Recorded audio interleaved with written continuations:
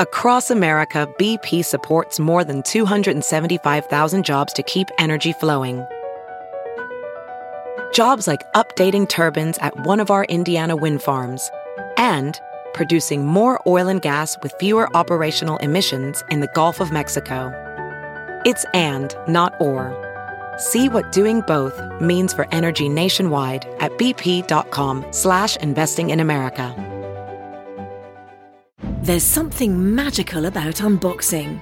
When you unbox BritBox, you uncover a world of British entertainment. Stream the UK's most brilliant series, including new and upcoming seasons of Shetland, Father Brown and Death in Paradise. Plus new originals like Payback, Irving Welsh's Crime and Archie, the story of Hollywood's greatest leading man, Cary Grant. Unbox BritBox and escape to the best of British TV. Stream with a free trial at BritBox.com.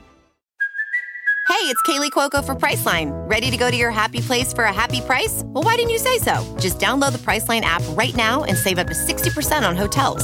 So whether it's Cousin Kevin's Kazoo Concert in Kansas City, go Kevin, or Becky's Bachelorette Bash in Bermuda, you never have to miss a trip ever again. So download the Priceline app today. Your savings are waiting. Go to your happy place for a happy price. Go to your happy price, Priceline. Misfit Toys. Hey, how are you? You're good? Well, let's get right to it. You see, it's a long episode. There's a reason. So, Jeff Tate was on the show today, and also a new friend and a new guest, Hayden Johnson. Now, I saw Hayden perform in L.A. We talk about where in the show, so I don't have to get into it now. And I thought she was really funny.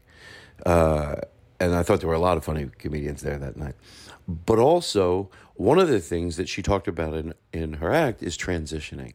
And I really wanted to have her on the show, just number one, for being a funny person, and also for that subject alone, which, you know, there's so many questions. And, of course, and by the way, she was just the best. Funny, easy to be around, just a really kind, you can tell when you meet people and they're kind souls. And I really liked her a lot. We hung out afterwards. Now, of course, I woke up today and I had like what I call podcast hangover.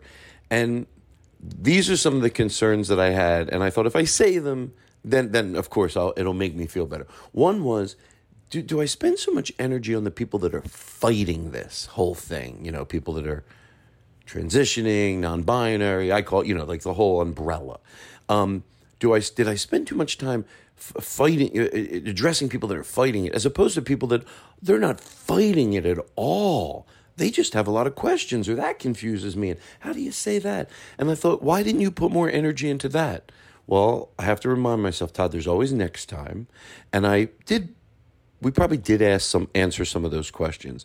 But you know what? I did the best job that I could do, and again, there always is next time. And I always read emails, and I read them, and I learn a lot from the emails. People usually email you; they're very kind. Sometimes it could be just someone saying, "Hey, by the way," and we even talked about some of this in the show. Here's a better way to say that, and not change, and I could read these emails and change, So I look, we had a really good time, and I hope within just being silly and having fun, we also breached that subject and did some justice to it. And there we go. I hope you enjoy the show, and you're great, and I love you. And happy birthday if it's your birthday. I don't know if there's much more I can say. I guess we'll get to the show. You know, Toronto, I'm coming your way in August. A far, far shout. But for October, I'm going to be at the Vermont Comedy Club. There's some other dates, but I just wanted to give those two a quick shout out. And most importantly, August 9th at Typewriter Dynasty. At 10 o'clock show with the great Cam Kavinsky. Cam's going to open up and do like 20 minutes, and then I'm going to do the whole show with the band. It's going to be an event. So here we go. I'll throw to the show. to our new friend Hayden Johnson, Jeff Tate, and we now join the Todd Glass Show. Vinny made fun of me. He goes, when you say you throw to the show, you just do that. He goes, it's sort of adorable. I go, I'm adorable? Oh, my God, thank you. I love being adorable. So, and I go, you're right. I just say that because, I don't know, growing up, I would hear them go, you now join the Price is Right already. And so I go, I can say that too. So you now join the Todd Glass Show, already in progress. Bye. That is moving. We have officially started the show. Let's come in with this. The bigger the show, the bigger the intro. That's what someone told me years ago. Yes, is one of our favorites. He's making his 68th appearance on the show. The son of Maureen and Paul Glass, Todd grew up in a small town outside Philadelphia, a town that knew nothing of show business, but the popular Conestoga High School student had a revelation while hosting the senior class variety show 3 years in a row. He loved to perform. Todd appeared locally at Smokey Joe's Talent Night every Tuesday, and like a Roman candle, it wasn't long before his career was shooting skyward, brightly lighting the Hollywood sky. Todd has appeared on the cover of Rolling Stone 8 times, People magazine 12 times, and Good Housekeeping once. However, Todd is best known for his work with underprivileged children, having donated millions of dollars to charities all over the world, all without taking a single tax deduction. Testing. This is an exciting night for us because tonight, for the first time ever, the most handsome man in all of show business, with a head of hair to die for and cheeks that every grandma wants to squeeze, has agreed to share with us his beautiful singing voice.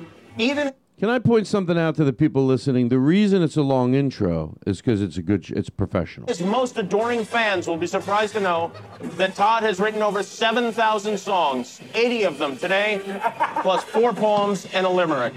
And his iPod has over 4,000 tunes on it. His new CD, Todd Glass, In Your Face, The Way You Like It, is #2 on the charts, and it has not even been recorded yet.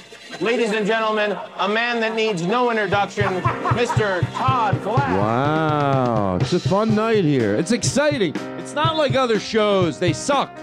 All the other shows, okay, that's a wrap. This is shit. That's nothing. Why am I yelling? I start so...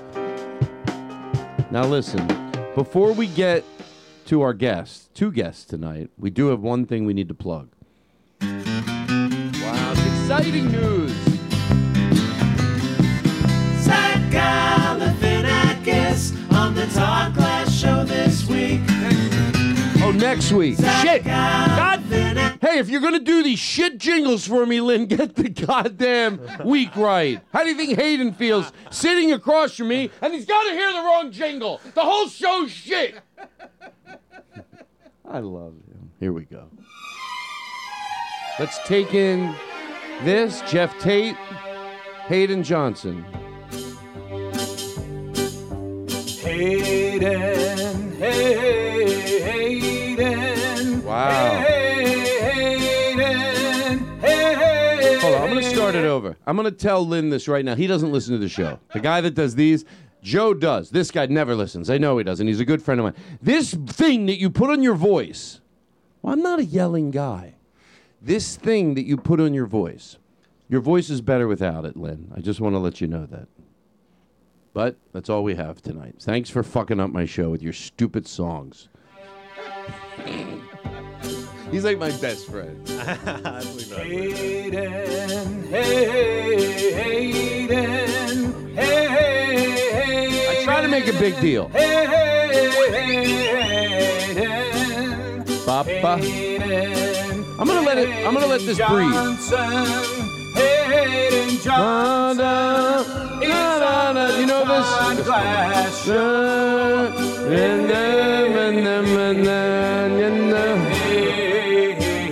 I want to see how long he goes.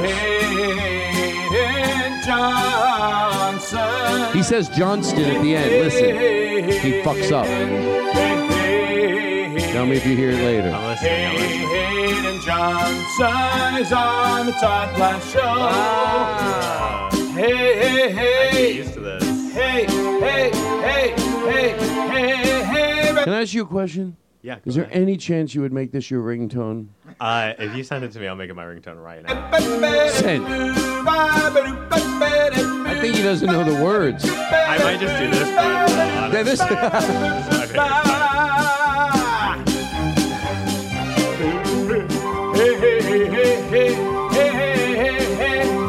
Honestly, sometimes I fade them out, but once in a while I go, how long does he actually go? So that's what I want to know.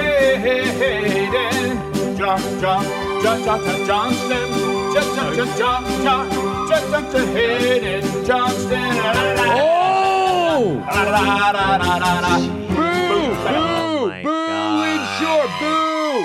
Well, that part's not going to be my ringtone. Everybody boo, boo, boo, boo, boo. Come on, guys. He tries hard. Boo, boo, Lynn. You can't get it. By the way, in the history of the show, that's never happened before. Hi, Hayden. Well, that's a terrible way to introduce me, I think. No, it's happened before. That one I knew was coming because he apologized. He goes, I think I said Johnston by accident at the end. It's okay. Sometimes nothing happens. I like it. Maybe if at your wedding you could dance to this. I'll walk down the aisle with this. Oh my God! Let me try. Here's how loud it would have to be, though. Watch this. Hayden Johnson. Right? Hayden Bum Johnson. bum bum bum bum bum bum. Maybe that's too much. Nothing's ever felt more romantic to me than this right here. It's nice, right? Yeah. So let me start slow. Okay. Start slow. And every week, I don't get nervous, but I get anxious. And tonight I have a million questions, so I'm probably extra in a very good way, but extra. Like, I want to go slow. I want to think it out. So Hayden Johnston, ladies and gentlemen, Jeff Tate. Oh, my God. What did I do wrong? You said Hayden Johnston. No, I didn't. No, I did. It's because of the song. You fucking pile of shit. It's because of the song. Right, Lynn. He's a pile of shit. I've never seen him. He is a pile of shit. I don't know what he looks like. You know, if I know people listen to the show, I find pure joy, which Lynn does. And I find just so much joy that I know he's going to have us all in his ears. And he's got and he giggles because it's all from love. You pile of shit. Meanwhile, he takes his time, does a song, makes a mistake, and just has to hear me as he's walking down the street. He listens to the show as he's jogging. You fucking slow piece of shit. Tell him to pick it up, everybody. Pick it up. Pick Run it up. Faster, Run faster, honestly. Lynn. You walk around. You know what? People look out the window. They go, "Oh, who's the 90-year-old that?" It's the beginning of the show. He just started. Beginning of what show? That's the beginning of this show. He just started running. Oh, that's true. We got to give him some more encouragement about an hour. Make sure. Yeah, you're right. You know what, Lynn? Make sure your shoelaces are untied. Yeah. Lynn. I hope you're going, of course my shoelaces are tied. And then you trip on it, you get a cranial hemorrhage, bleed out in the middle of the street, and your whole family has to watch you die. And then who's going to write the song? And then who's going to do my songs? That's all I care about. Who's going to do my songs then? What an interesting situation where his whole family has to watch it. Why wouldn't one of them call somebody? You know, one time I got mad at somebody. Yeah, why do you have to watch it? You have to make. Sometimes it's fun to make bits make sense. Like, why do they? Because I saw a friend of mine, Kevin Sullivan, years ago, get mad at a heckler. He goes, "Don't be sarcastic. It's not the time." Okay.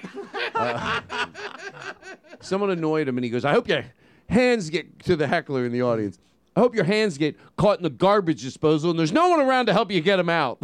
And I was like, "Oh, that's the best," because it's so just picture the fingers getting cut up and everything. Anyway, so Jeff Tate is here. Jeff, because I don't want you to feel left out before we start.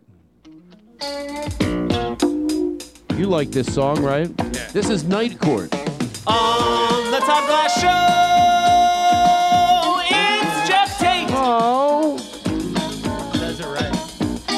Oh. Yes, on the Todd Glass Show, it's Jeff Tate. Yours got cut short because we're going to play it later. No, that's fine. No, you know what? I could tell you're crying. And Joe gets mad, too. He's but like, it's about something else. He did a whole song. Oh, no, don't say that. I got some bad news. Did you? The stock market. Oh, shut up. Netflix. You know you're loved right here. Yeah. I have great affection for you. Right. You're a good person. Tell the stock market. Remember when I met Get you? your act together, stocks. You're not. Do you have money in the stocks? Of course not. I don't know anything. Yeah, me neither. Do you know anything about it?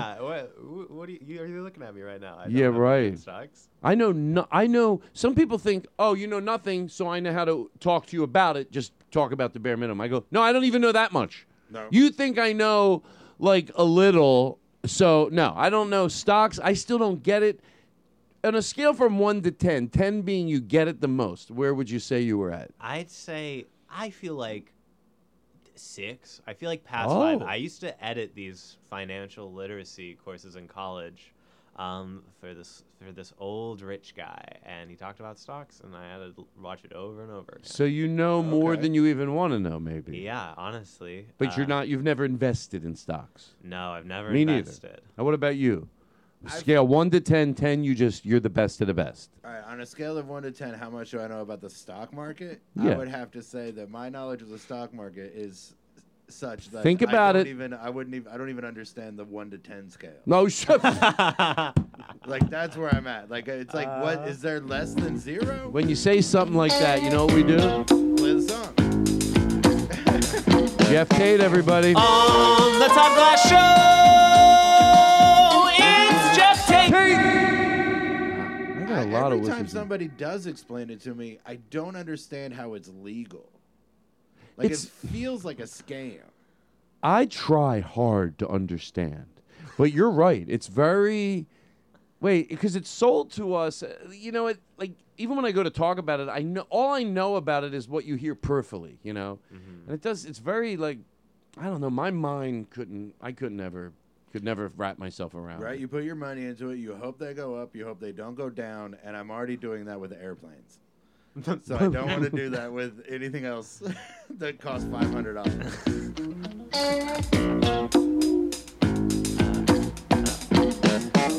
On the Todd Glass Show, it's Jeff Tate. All right, I got to stop with this. It ends really scary. It does. Well, that's a choice because I put the reverb in, and I'm not playing with these buttons. You know what Aristotle told me? He usually does this job here. He goes, Todd, I should just take away this from you. Right. Because ever since during the pandemic, I started doing the board, the reverb. I used to have to go Aristotle, reverb. I had to sign reverb. But now I have the reverb. I'm like, I like having the reverb, but I don't need it. So let me put this away. Hi. Hello. Hi. Hi. I saw you perform. I'm going to go nice and slow. Got it. That's why I don't want to too much with the jingles, because I can get excited later in the show. Let's start. Shh. That's good. The jingles are fast. They are fast. They are fast. Shh, Todd. Shh. So first of all, I know compliments are hard sometimes, but just take them, and you know, and you could look down. I could even lower the lights. Sometimes when I compliment people, I turn the light out. Okay. Because it's awkward. But that whole night. Let's start where I saw you perform. And what was the name of that place? That was Do you know the? It was Brain Dead Studios. Brain Dead Studios. Okay, and then they had a night of comedy. Yes. Right. And the open mic is called Skin Tag Open Mic. Right. Skin Tag Open I knew Mic. the name of it. I just don't like saying it. Yeah. I don't. And I'm going to make this short, I promise, but it'll give you context of what it was like for me to go there. Is that like I disagree with the majority of comedians, and I've talked about this on the show a lot, so don't worry, I'll make it short. Yeah, that comedy isn't what it used to be. I think it's great. Most people that say that, they're not submerged in it. To really know what's going on, you have to know what's going on. Yeah. That's why when I was doing comedy, when I started in the 80s, there were comedians from the 60s that were like, comedy's not what it used to be. And they were wrong. And they're wrong now, too. It's just not. You don't even have to debate it. You have to just go, oh, it's sad. Because I can't argue anymore. It's not the way it fucking goes. It's not up for conversation. To me, it's in the category of the world is flat. Right. It really is. Evolution doesn't work that way. Comedy gets better and better, but I hear it all the fucking time, right? So when I went to that comedy night, my friend Nick, do you know Nick Harris? I don't know Nick Harris. Nick Harris is a newer manager, and he goes out 6 nights a week to see comedy. And I go, good for you, because that's the way you know what the fuck you're talking about. Yeah. So I'm sitting there. It's a great atmosphere. And then I saw so much great comedy and diversity all over the gambit. And I always say diversity is not a mercy mission. It makes the crowds better. It makes the crowds better because it's representing life. That's what the fucking world is right now. And a lot of funny people. And then so I'm watching it, and I always have a way of turning joyous moments into anger. I don't know, I get why. But I'm like, oh, really? You can't say anything anymore? I just saw a whole fucking bunch of really funny people say a lot of shit that you couldn't even say 5 years ago. Of course you could, but you know what I mean. Did anybody? Was it too scary? And I'm sitting in a room, and I'm here, And the next time someone says, oh, you can't say anything anymore, I think I might leap at them and choke them. And if I'm going to be a madman, I'm going to take someone out because I can't hear it anymore. And I'm sitting there almost overwhelmed. Everyone was funny, and it was really enjoyable. And I was sitting there. I went over to the bench. I was just really enjoying a lot of funny people, good energy, a lot of love, Absolutely. And then you went up, and you talked about transitioning. Yeah. And he did it like it was so fucking funny. And it was, everything has to be funnier than preachy, funnier. That's my goal. And believe me, I missed the mark a lot. But it's sort of, I don't know who told me this once, but things should be like funnier than a crass. It can be crass. It just has to be funnier. And then you won't even. And then the whole thing you just talked about, it seems so, yeah, this is what life is now. And you did it and it was funny. And it was like, I was like, it got me excited. And you did it and like funnier than preachy. You know what I mean? You're just talking about your fucking life. And as you're talking about it, I'm like, oh, of course, I never thought about that. Because I had this experience coming out. But for that experience, I never thought, oh my God. So it was really funny and it was really inspiring. And it put me in such a fucking good mood to go, yeah, comedy is going to be great. So there you go. No, thank you so much. That's, that's huge that's sort of what I just want to do. That's what I am really excited about when I write jokes and when I go and perform, and actually getting that feedback is really amazing. Well, good, because it was, I talked about it for a while. I kept forgetting the name of the night, so I'd have to text Jeff. What was the name of the night? But, Skin Tag Open Mic. I'll plug it again. And it was someone's birthday. Great. Yes, it was Taylor's birthday. Yeah. Taylor Ortega. And there were a lot of funny people. I was really, I was sitting there with the nicest crowd. Of course, I'm thinking, wow, I'd love to go on. But then, since I wasn't, I didn't have to get nervous. I was just enjoying it from the perspective of just sitting back and watching it. But it was like, it was a rare LA night where you're like, oh, I want to be part of this. Like, I want to be on this side of it. I want to be, right. And that's like, I want to be part of the performers. Yeah. Like, because the crowd was, like, there was a good crowd. It was. And the lighting was good. My favorite part of the night when the kitchen, in a very cool-looking kitchen, even though it was showing, it was very artsy looking. It was cute. Yeah, it wasn't like you look into a dirty kitchen. It was a very artful kitchen. But when the lights went out in there and then the show, then there was only one thing lit, the stage. And people were funny in their material, but I could just tell some people were just funny in their bones. Like, right. Those people, you're like, oh, you can tell they're up on stage for 2 minutes. You're like, oh, this fuck's funny. Yeah. They're just filled with charisma. So right. many of them. Yeah. I wish I remembered all their names, but they would go up, and some of them I'd be sitting next to, and then they would go up, and I'd be like, oh, that's funny fuck. And then when I said, hey, you're funny, I thought they just thought, like, oh, who's this guy coming in from Residia telling me my comedy's funny. So it was a fun night. It was a really fun night. I have an idea, and then we're going to start. Oh, I got so many goddamn questions. No, go ahead. And you know what? They say the only way to fail is to not be honest. So I'm going to put this out there. I'm very excited to ask you a ton of questions. Yeah. And we asked before because I thought some people might, depending on where they're at in that transition, might not want to talk about it. And I would imagine some do, Mm-hmm. So I had Jeff ask you, if you want to just come on. I said, if she wants to come on and just be funny, that's fucking great too. But I was hoping that you go, no, ask away, Yeah, no, I think the way that I do comedy and comedy is art, and I want to put that into it, and this is an extension of that. And so if I can make any sort of difference, I don't pretend to know everything. Lots of trans people have a totally different experience than me. Right. But I can at least speak to what I have been through and am going through right now, and I can give some perspective on that. Which is great, which is really great. And some things I'm going to ask you how I score on when I first got introduced to, about, I guess, started around 5 years ago. It seemed you'd hear about it more and more, and what I would tell people. And I'm going to ask you later. How was my guess at that? Because sometimes you could have the cause in good heart, but someone hears you defending it, goes, I wish you wouldn't say that. So I'm curious. So, but let me go nice and slow. So, and tell me if this is true. Like, when I hear people say, oh, if you just ask a question about it, they get you. Everyone, and I go, that's not true. Yeah, I mean, you're yelling at the top of your lungs that you disagree with it. Yeah, and I think that you can sort of tell like what kind of I know a lot of people are worried about this word, but like energy.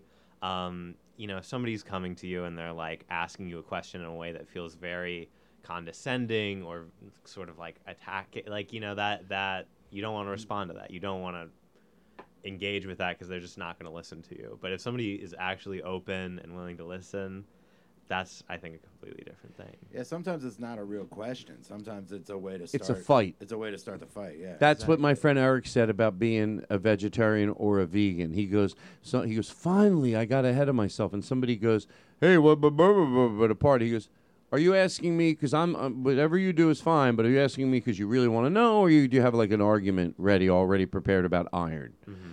And he goes, you know what I mean? It just stopped it right away. Yeah. But I always say that, like, look, there is some detective work to opinions, and you rule out probable doubt. You rule out. That's what they do. They rule out things. It doesn't mean it couldn't happen, but you rule it out. And whenever I hear someone go, "Oh, you just asked a question," which often confused with yelling at the top of your lungs that it's all bullshit. That's what they call a question. Just bringing it up. Let's rule out probable cause here. Okay, this is a group of people that want to be heard. Mm-hmm. Now, could there be one person? Yeah, okay, but we're talking about the masses. They want to be heard, and you're claiming you're asking questions. Don't you think that would melt their heart? So you have to think about it. Were they questions that you were asking? You know what I mean? Or were you yelling about? Does that make sense? No, trans people want to be listened to. I think that's huge. Definitely aren't trying to avoid any engagement with people. I know a lot of people, don't have anyone in their lives who have experienced this. And, in my experience so far, at least, like, being close with somebody and coming out as trans will make a big difference in their perspective of it. A lot of people just have never talked to a trans person or met one, or, in the same with like a gay person. Like, it's just, you don't have any sort of perspective on it, so your instinct is to lash out. Right. And it is hard because I know people want to go, well, to be gay, you're not getting an operation. But, I mean, I always go, please, trust me, the same arguments were used.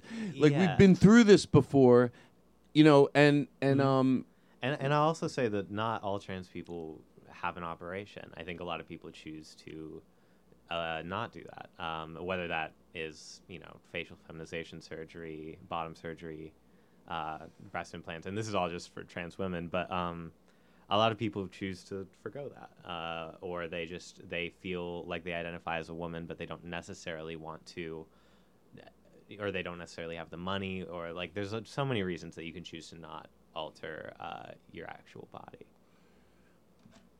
Okay. But so this is getting very explainy right now. No. It's let me tell you something. All I'm thinking here is, Todd, slow down, let Hayden talk. And make sure you ask some good questions. Because I love this, and one thing. Tell me how you think, like, what are the, because I think this will help anybody listening that's trying to understand it. I told my friend who's having difficulty with this, you don't have to understand it 100%. Mm-hmm. You don't have to understand when you go to the doctor. Do you understand that 100%? You go to repeat. But if you have the causes back, if you go get it and it's part of evolution, and you're not mad at it and you just slowly learn, then hold on. What was my point? I mean, I would say, like, at the end of the day, for anyone who, like, we are just all people who are trying to find happiness, and we feel like we can get that through a certain way, and it has not a ton to do with anyone else. It's just asking for kind of like basic respect, and if you don't get it all, that's fine. There's Google, and there's the Todd Glass Show, and that's where you can get all your information. I always try to think, because I can start yelling. I don't want to come off snarky, because then I'm just the Tucker Carlson of maybe what I perceive to be the gentler side. I don't think you can be the Tucker Carlson. Well, it's flippantness. It's flippantness. You don't have the hair for it. I mean. Oh, he has good hair. He has better hair. Yeah, sometimes it's hard to go. If someone wasn't so hateful, are they good looking? Probably yes. If he was like just a sweet, nice person. I mean, he looks like the guy you got to beat in every 80s teen comedy. He does. Like he's the guy he's the guy that already has the good boat, and you have to make one. He's the one that's a real good skier, and you got to learn how. I find it so interesting that he can't grow a beard. I think that's so bizarre. Why has he tried? I don't know, but he just doesn't have one. Shouldn't he have one? He's the most alt-right guy. He took off the bow tie. Don't ask him to go nuts. Yeah. He took his stuff with the bow tie. I'd ask you questions. Oh, so hold on. I'm going to pause because I can edit this. I don't edit it, but I'll think. I want to ask us because it was heading in a direction. This is the edit mark right here. Yeah, you know what? I might take a picture. Oh, no, I'm not.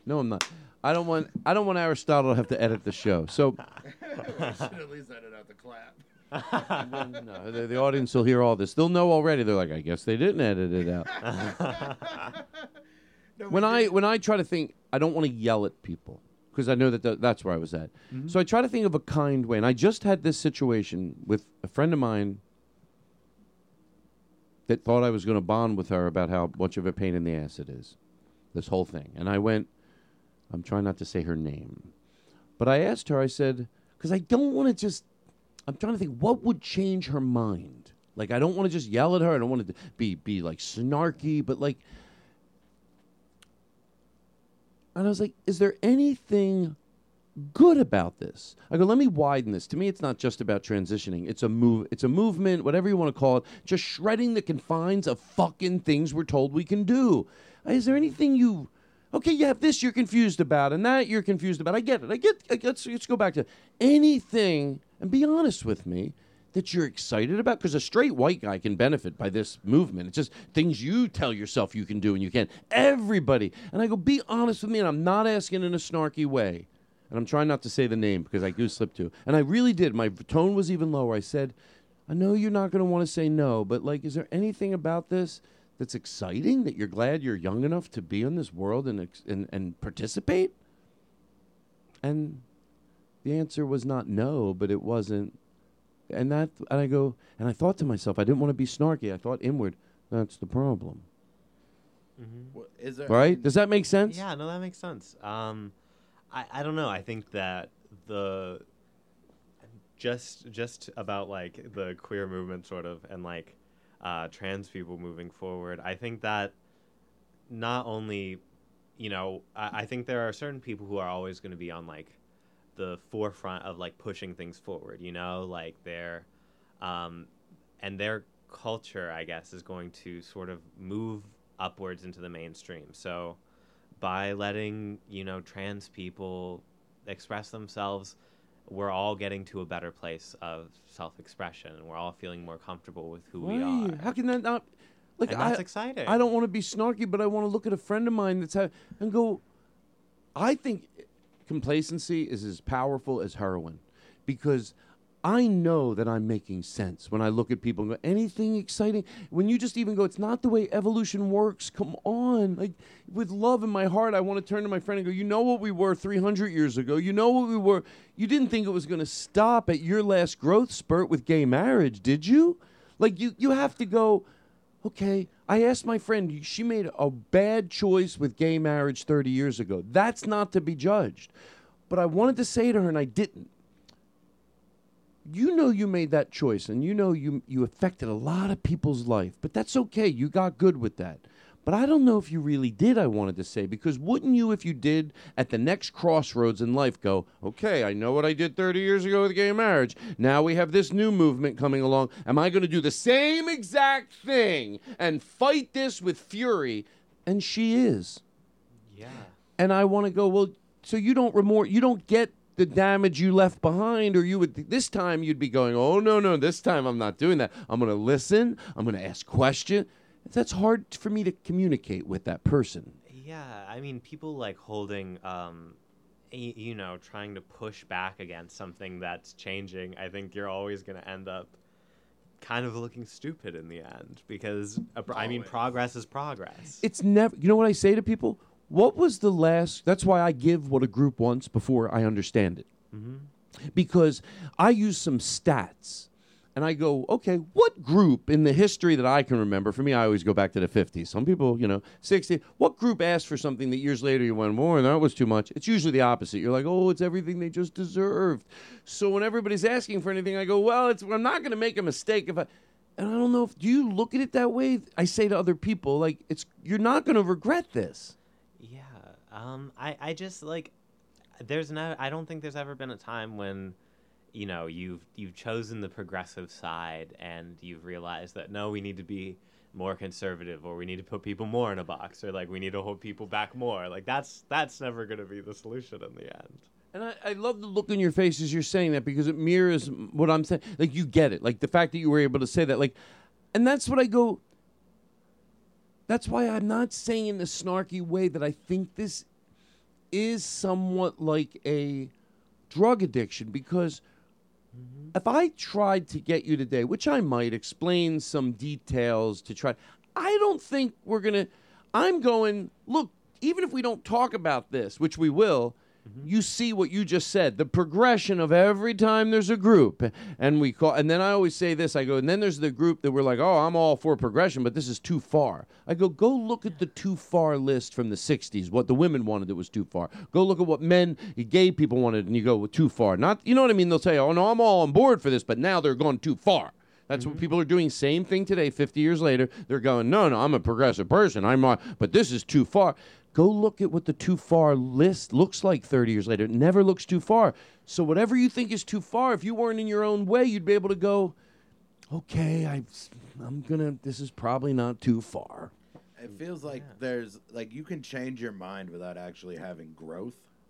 And it sounds like this person you're talking about changed her mind about something, but there wasn't any actual growth. That's a great question. I wondered, well, the very next time how do they feel about? Say that again. The very next time something like that came up, she had the same reaction she had the first time, where she eventually changed her mind on the first one. So, do we just have to wait for not? And this isn't personal. I have no idea who you're talking about. Yeah, I know you don't. But this person is a stand-in for a lot of people. Do we really have to wait for 15 more fucking years for you to change your mind on this? You changed your mind on that. How do you not remember? And so they might go. They might in the way? And they might sit here now and start going the comparisons, like going, "Well, you can't compare that to that." One of the running themes is a group of people. If you're not in your own way and you're listening to this, we don't have to explain detail by detail. But I'm going to give you the opportunity, any listening person right now, with love, you see what we're talking about. There's a history of people wanting rights. They get fought, and overwhelmingly, same thing with kids. It's going to hurt kids. Go look at the history of that before we even chew up what's at the table. We have used it's going to hurt kids. Now, most things, it's going to hurt kids, it's going to hurt kids. 30 years later, you go, oh, never. It never was hurting kids.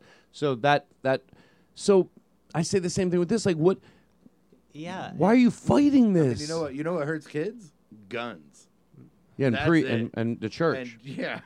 It's not any of the stuff they try to fight. It's the stuff they're upholding is what actually does the damage. People are trying to put... I mean, I think the thing is, again, is just like they want people to be in a box. They want everything very easily explained. They want kids to just like, this is what you are. This is what we'll give you. Da-da-da-da-da.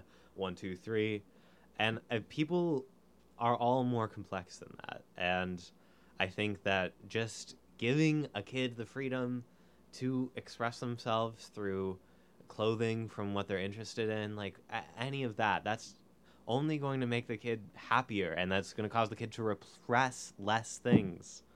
Probably if you could convince the American public, this has to do with what you just said, that I try to use non-accusatory words. Instead of hate, I use misinformation.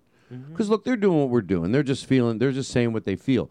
But if you saw how it affected people, I'm not saying that if we could, like, wave a magic wand over the world and everyone would be accepting of everybody, that there'd still be people that dealt with depression. Of course there would be. But a lot.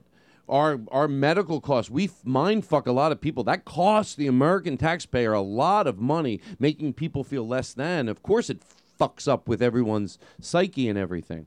But what you just said about... you said something very specific about... putting people in boxes. Okay. And again, forgive me when you bring something up. You're bringing up a lot of things that I have like tried to have when I do this podcast over the years, talking to the mic, and I think I'm saying it's so clean for someone to change. And here's what I said about that. You said the boxes. Is that this is like 3 years ago, you know? Mm-hmm. Yeah. I said, I don't even know how I would score. I'm asking you, you know. This is 3 years ago, and here's what I was saying. I go, I don't understand it yet, but let me ask you this.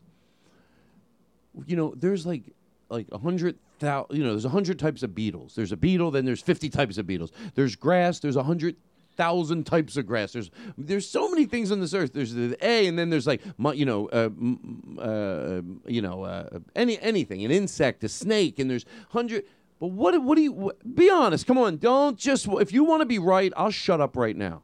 But if I say something that makes sense, this is what I would say on the podcast, and you don't have the ability to go, all right, if it doesn't make sense, it doesn't make sense. But if it does, here's your opportunity to prove if you can get out of your own way. But what are the odds? 8 billion to micro, you know, everything. There's one, and then there's dogs. There's 100 dogs.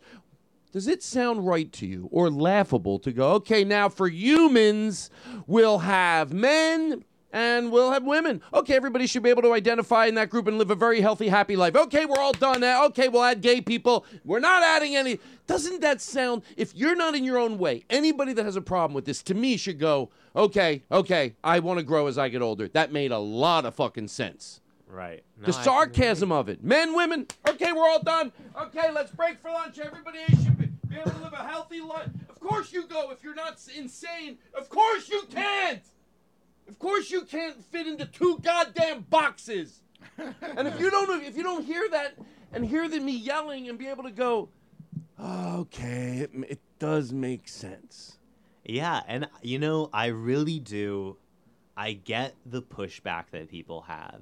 When I came out as gay first, and I was coming to terms with that when I was like 15, and I remember that I remember being like, oh well, you know, like I might be gay, but I'm not going to be one of those gays, and like, you know, I think you always have that period of time where you go, well, I want to fit in with society as much as I, like, maybe this is true about me. Maybe I don't fit into the box, but I still want to fit in with the rest of society as easily as possible. So I'm going to push back against everything else.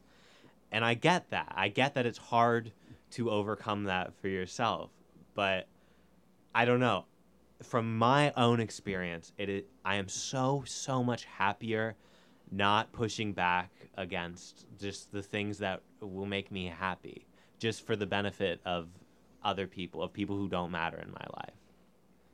How about with your parents? How is it with your parents? I mean, it's been tough. I think they're trying to come to terms with a lot of things about me. And, you know, I will say, like, it's hard to come out. I mean, I'm sure, as you know, it's just your parents are there, and I think at the end of the day, my parents really love me. There's just things that they don't understand, and I think that they also just want the best life for me, you know? And the easiest life for me is a life where, you know, I stay in the closet forever and I wear, you know, that's the easiest from their perspective. But like for me, you know, it's the easiest thing for me, and I think for anyone, is to just live as the person that you know you are and you want to be, and just to follow that.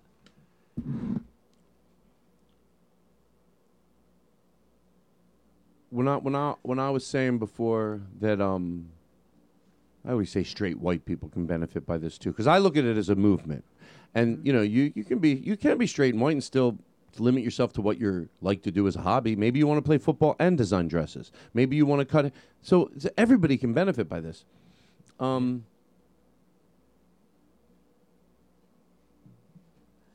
of the things that frustrates me, and I'm curious of what you feel about this, is that like sometimes I have this fantasy with a person, I'm having a discussion, and I go, oh, I'll argue with you, but I'm not arguing with you yet. I need to figure out your stance first. And one of the things that bothers me is when someone goes, oh, today you can't even be a man, or kid can't even, and I get, angry because that I'm gonna whisper instead of yell. That is not true. Look, rule out probable doubt. You go, they tell a boy you got to cry. No, they don't. Boys always cried. You're acting like we're running over to a little boy that cries and goes, you can cry. They always cried, but then we told them little boys don't cry. They always liked pink and blue and black and every color. If you had the best parent in the world, they would do it in a soft way. And I'm not painting these people villains. I'm just going, we learn, we grow, and you should look back and go, let's look at these little boy colors. They always liked wearing high heels. They always liked wearing dresses. Some did it as they got older. Some ended up they were gay. Some were just straight white males. Everybody does it. You're telling them they can't. And so I don't mind having an argument, but you gotta be able to get out of your own way and at least give me this to go, all right, we do say that a lot. Like, we're not molding them to be something. You are. Yeah. You are. And don't try to make it look like we're running over a little kid that's wearing pants and going, you can wear dresses too. They're doing it and you're molding them. So and no one is saying you can. There's just a lot of people are saying you can't, and it's them. Mm-hmm. It is. Like if I knew a kid that wanted to wear a dress, I'm going to say, let's go find some. And somebody else is going to say you can't. Somebody else has been saying you can't. And they say that, to see the child out in the world, if he wears this to school, he's going to be ridiculed. But maybe if you saw what it felt like, and he will get ridiculed, and maybe if you looked at it on face value, you're right. He's going to get ridiculed, and you might be able to prevent him from being ridiculed on Thursday at gym. But if you saw the big picture of what that's going to do to the child, you'd go, he'll take some ridicule, but it's worth it. I mean, I got ridiculed. But not ridiculed like if you went to school. No, I'm trying to. What I'm trying to say is when I go back, like when I think back at school, I would have been. It would have been much better to get ridiculed for who I was than just in general. Like it's just the school stuff happens, right? And they don't. It's never gonna like. Mm-hmm. You would feel better if you at least feel like yourself.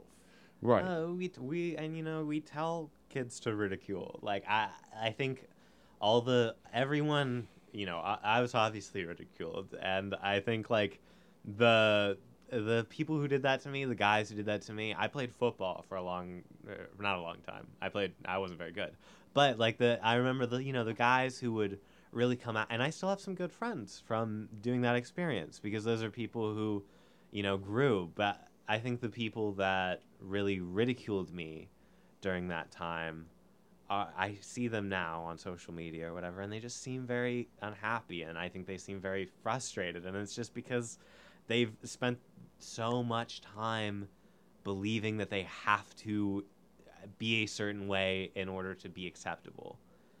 And when you learn that you're not always going to be acceptable, I think life gets so much easier. Yeah, that's good. Yeah, that's good because they're doing that's good. People don't want to. We both agree. Empathize or whatever. Like, think about it. They just think the whole thing is completely foreign to them. But everybody goes through where you don't like. There are times when you're doing something that you don't want to do because you're being pushed into it, or there are times when you're doing something you don't want to do because you think that's what you should be doing or whatever. And your life gets better when you stop that, and that's true for all of these people. That's true for every person. And a lot of times, and why would you want to stop another person from doing that? Like your thing from earlier about. Is there anything exciting about it? Lower the bar. Does any of this even fucking affect you, lady? Well, just go look. Home. That again, and believe me, I'm with you with but I'm always trying to think. Okay, there's someone listening to the show, whether that happens or not, or someone that listens wants to send it to their aunt or their uncle. That we talk respect. I'm not saying you weren't. I'm just saying. Right. No. No, you're hey, right. it's no, you're not. No, you're not. To talk we do both. We do both. Hey, you have to understand that it brings out rage in us sometimes, but.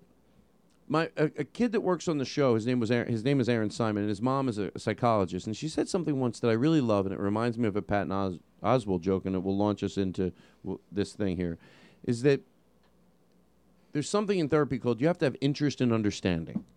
And sometimes she goes, I'll separate people, the husband and the wife, and I'll go, you're not going to want to say no to this. I'm going to tell you already, but now's the time to be honest with me. Do you have interest in understanding your partner? Are you done? Do you have interest in understanding? And I'll give you an example of something I would say that I don't have interest in understanding your side. And it would dignify people with saying I don't. I've made up my mind on that no hitting at all. It has nothing to do with what we're talking about, but you'll get why I bring it up real quick. I've made up my mind. So if someone said, can I tell the opposing view why sometimes spanking is good? 20 years ago, of course, I had to hear everything. But now I would dignify you with going, no, I've made my decision. So if you feel that way about this whole, I keep calling it a movement, or people that are, how they identify. Do you have interest in understanding? No, whoosh. That's how I fantasize saying to someone, think about it. Sleep on it. Because you're not going to want to go, no, because you're not a mean, horrible person. So you're not going to want to go, no. But you might just move forward in a way that I'll look back and go, you don't have interest in understanding. And that's what I've learned with one person that goes, oh, the sports or the swimming team or this. I go, other than that, I know someone that I asked that. One night we're sitting at a restaurant, and I go, other than the sports and the kid that was 2 that went through transition, that story, that anecdotal bullshit story that you tell, other than that, how do you feel about it? And he said, oh, I don't care. And to me, that said everything. It's like, oh, you don't care. He thought that was a good... Meaning you don't care. You don't see the good side of it. You don't ever go put your hand to your heart and go, oh, yeah, other than the swim thing and the kid that, they all have that story about someone going oh, did you read about this 28-year-old that found their truth? They don't have any, so you don't really care. You don't want to say you don't have interest in understanding, but you don't. And real quick, and then I'll shut up. Patton Oswalt had this joke, and it says it. And it says, don't exhaust me. If someone said to me, my problem with gay people? 2 guys kissing is gross. He'd go, thank you. Because now we can have an honest conversation instead of having it about God or sports or a swim team. And that's how I feel about this. Like, just, if you don't have interest in understanding, don't exhaust people going through this. Does that?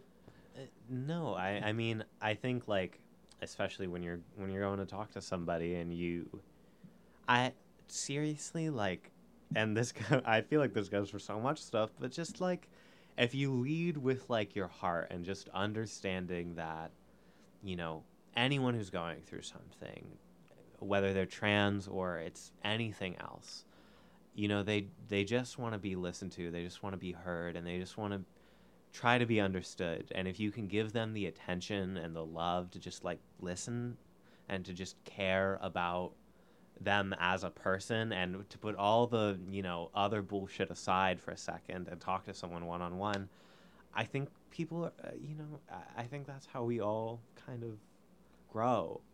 And I get that it's hard, you can't just go, don't go out and just find a trans person and go, hey, what's going on? What do you think about this? But if you're just if you just try to if you just do the research, you lead with your heart, I think you'll learn a lot. And I'm, as you're saying that, I'm sitting here fantasizing the few people in my life that I've, some, look, I can only hang out with them so much, I got to tell you. After a while, I know it's better to have them in your life, and you can't just get everyone out. But after a while, it's like, come on, if it's 1982 and you have a friend that doesn't think black people should marry white people, no one's going to judge you if you went, hey, why don't you ever hang out with them anymore? I'll tell you why. They didn't think black people should marry white people. Me and your mother, hypothetically. You're not going to be judged for that. You're going to go, oh, that's because you were progressive. So some people I'm going to have to shed out of my life because I just don't crave being or someone around my fire pit in my backyard in the most personal situation that has these views. But I still imagine they're listening to this right now. And I know it's cocky, but I want to repeat the same thing. We're going, just pure evolution. Get out of your own way.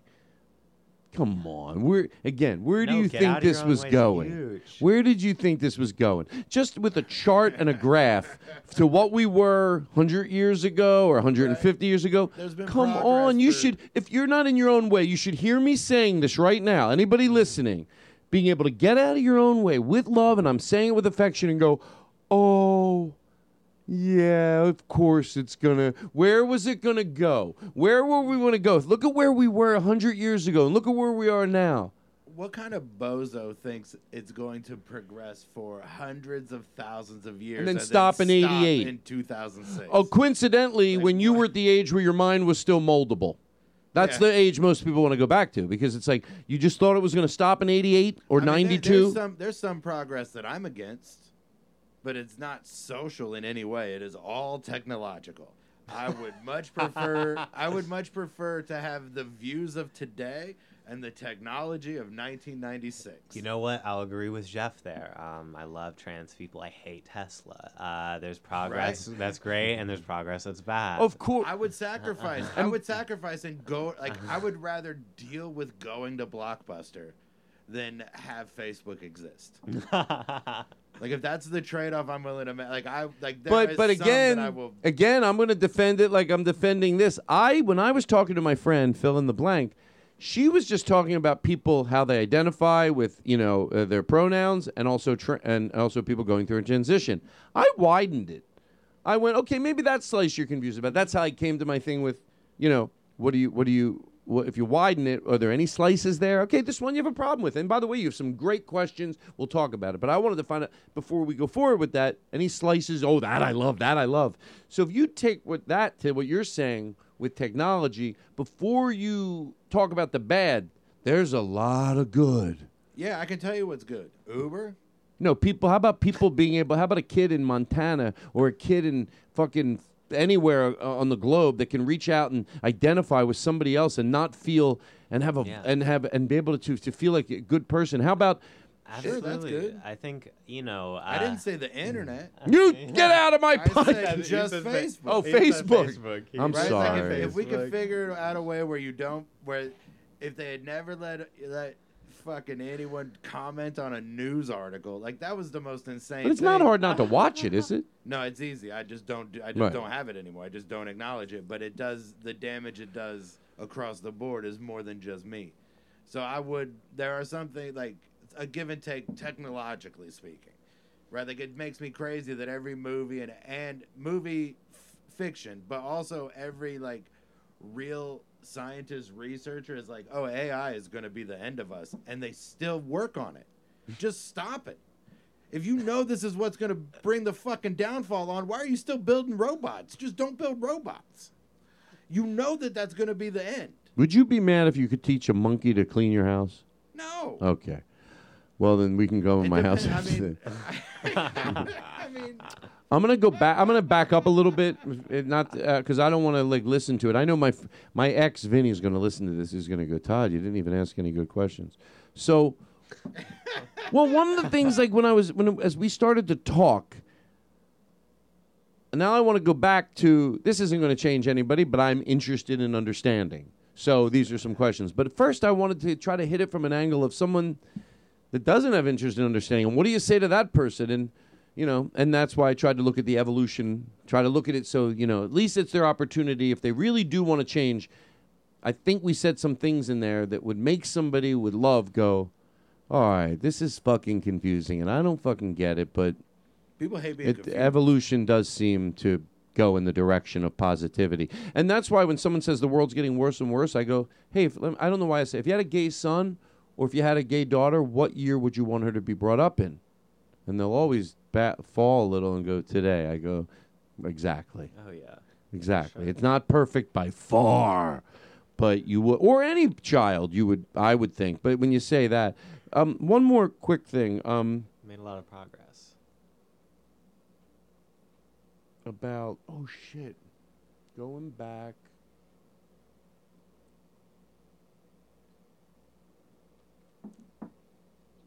You know what we're going to do?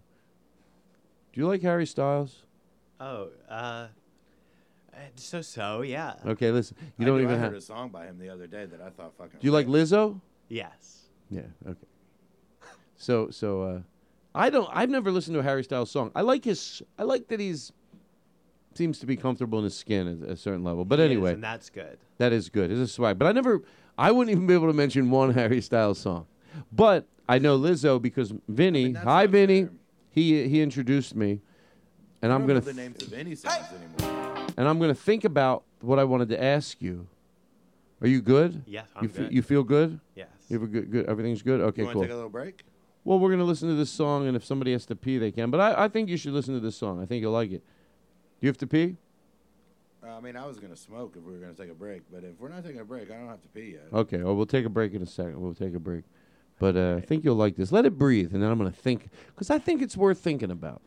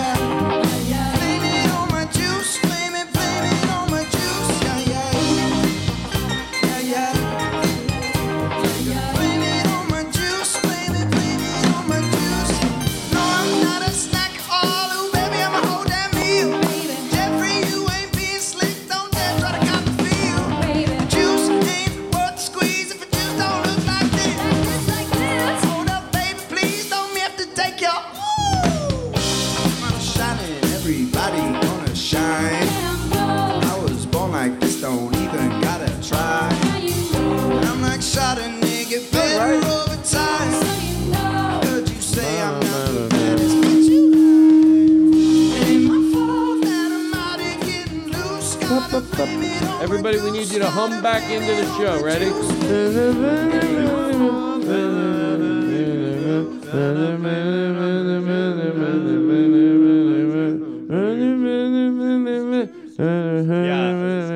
Yeah, so I can tell that neither of you have heard that song many times before. Here we go. I just heard it last night. My friend played it for me. Sorry for the AC in the back, everybody. Let me bring these mics down. That was Harry Styles. Yeah. Okay, That was Lizzo. I thought you said you were gonna play. Well, that was Lizzo Harry Styles song. doing a Lizzo song. Oh, was it really? Was it? Yeah. Okay. Oh shit. Yeah. See, I mean, that was dope. Yeah, I knew it was a guy. And Ben Harper's opening for. You like it? People like it that are listening to the show. Gives them a chance to It's good. go get a peanut butter and jelly sandwich. That's why I do it twice. This is good.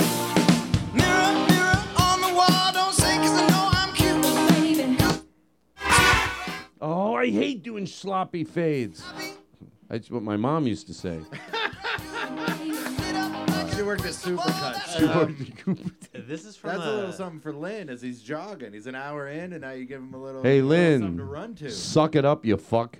Don't look back. Don't look back, Lynn. Don't turn around. Yeah, because you know what it is? It's Hayden Johnson, not Johnston, you pile of shit. That's right. Take your jingles and figured out where you jog. Yeah, we I'm know where you coming. jog. Hayden knows where you fucking jog. During when we were listening to that song, he came over with his phone. He showed it to me. We're behind you. And we're behind you. We're behind you gonna right get now. you so good, That's Johnston. We're You right pile of behind shit. you. Watch out.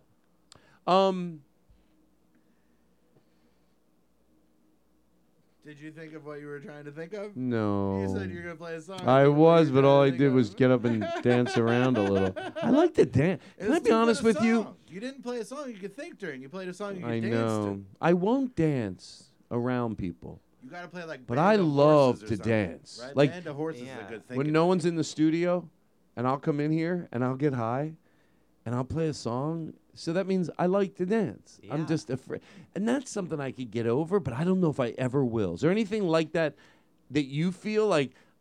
Because I'm probably never going to be able to dance in front of people. Like, just let myself go and not try to dance. Just let myself be. So this sounds like. I think you just need to try Molly.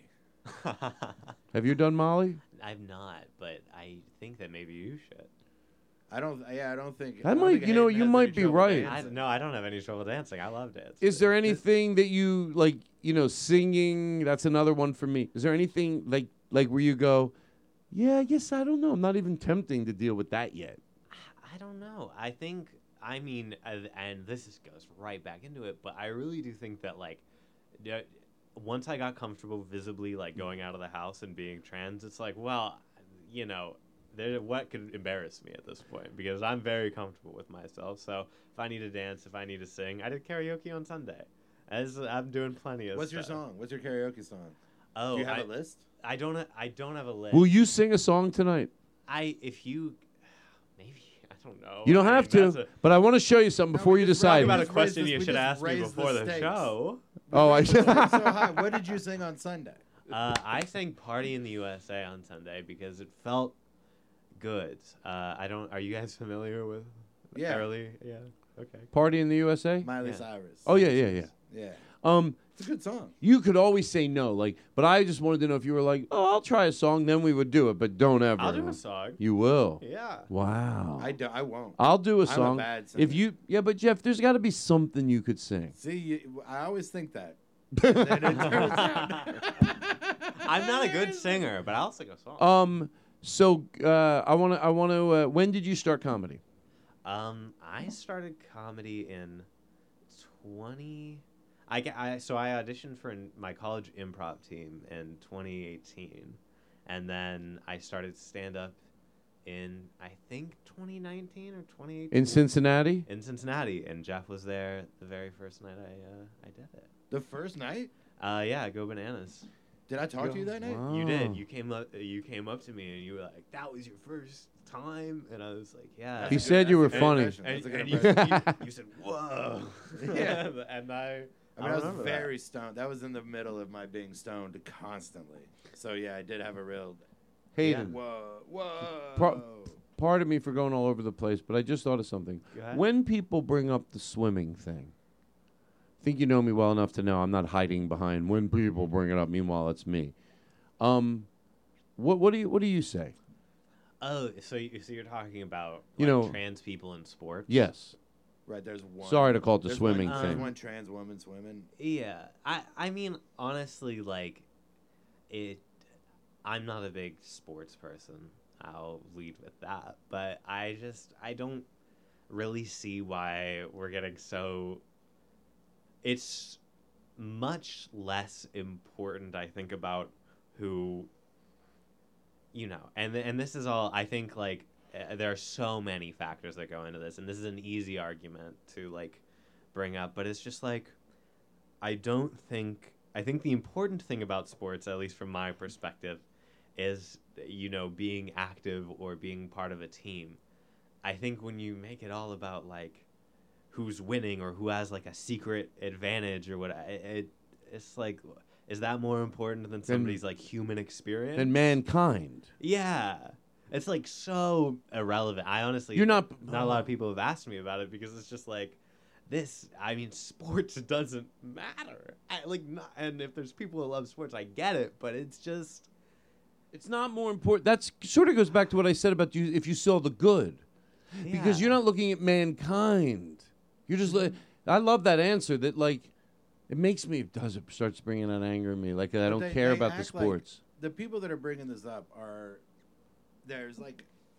The implication is that this woman transitioned to win swimming competitions. Yeah, which is insane. And that's fucking crazy. And it's not true. And there is a lie. Well, they're not buried saying in their that. statement. They're saying that...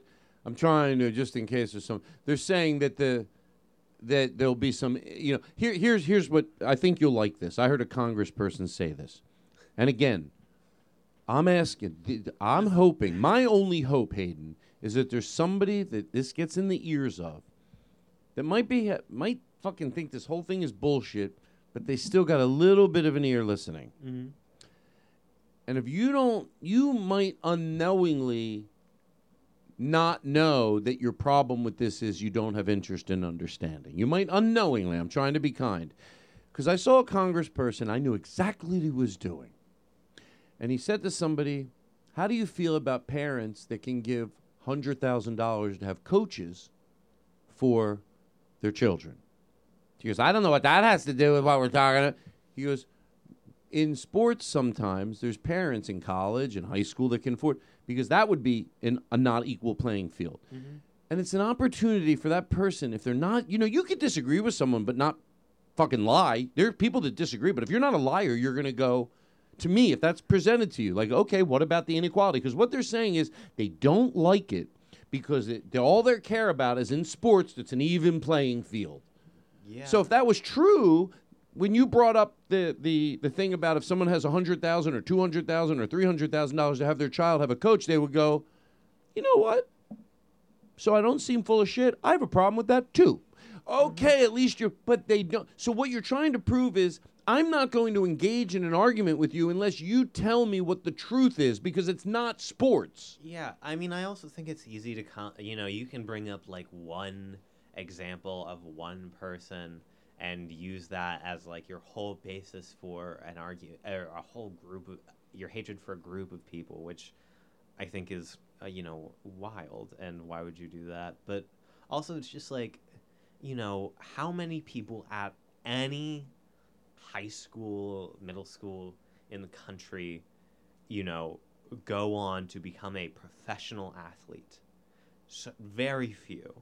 And all I think that we're looking for, is just to allow somebody like, a little girl who is trans to be a part of a team and to have that, to be able to bond with other people and to be able to work together and just have those lessons that come from sports, because everybody did some kind of like soccer or whatever, like, and we're not all professional athletes, but we learned good lessons from that. And I think that's more what it's, why would you want to stop people from having those experiences, I guess. Well said.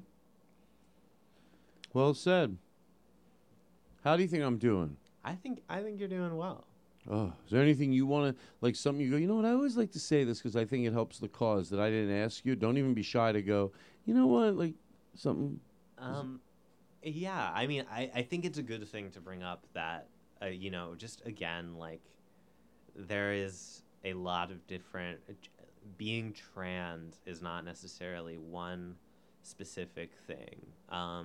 People could go on hormones, people could not go on hormones, people could have surgery, people could not have surgery.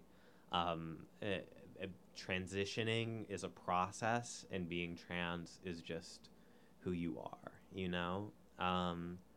and I don't know if I have,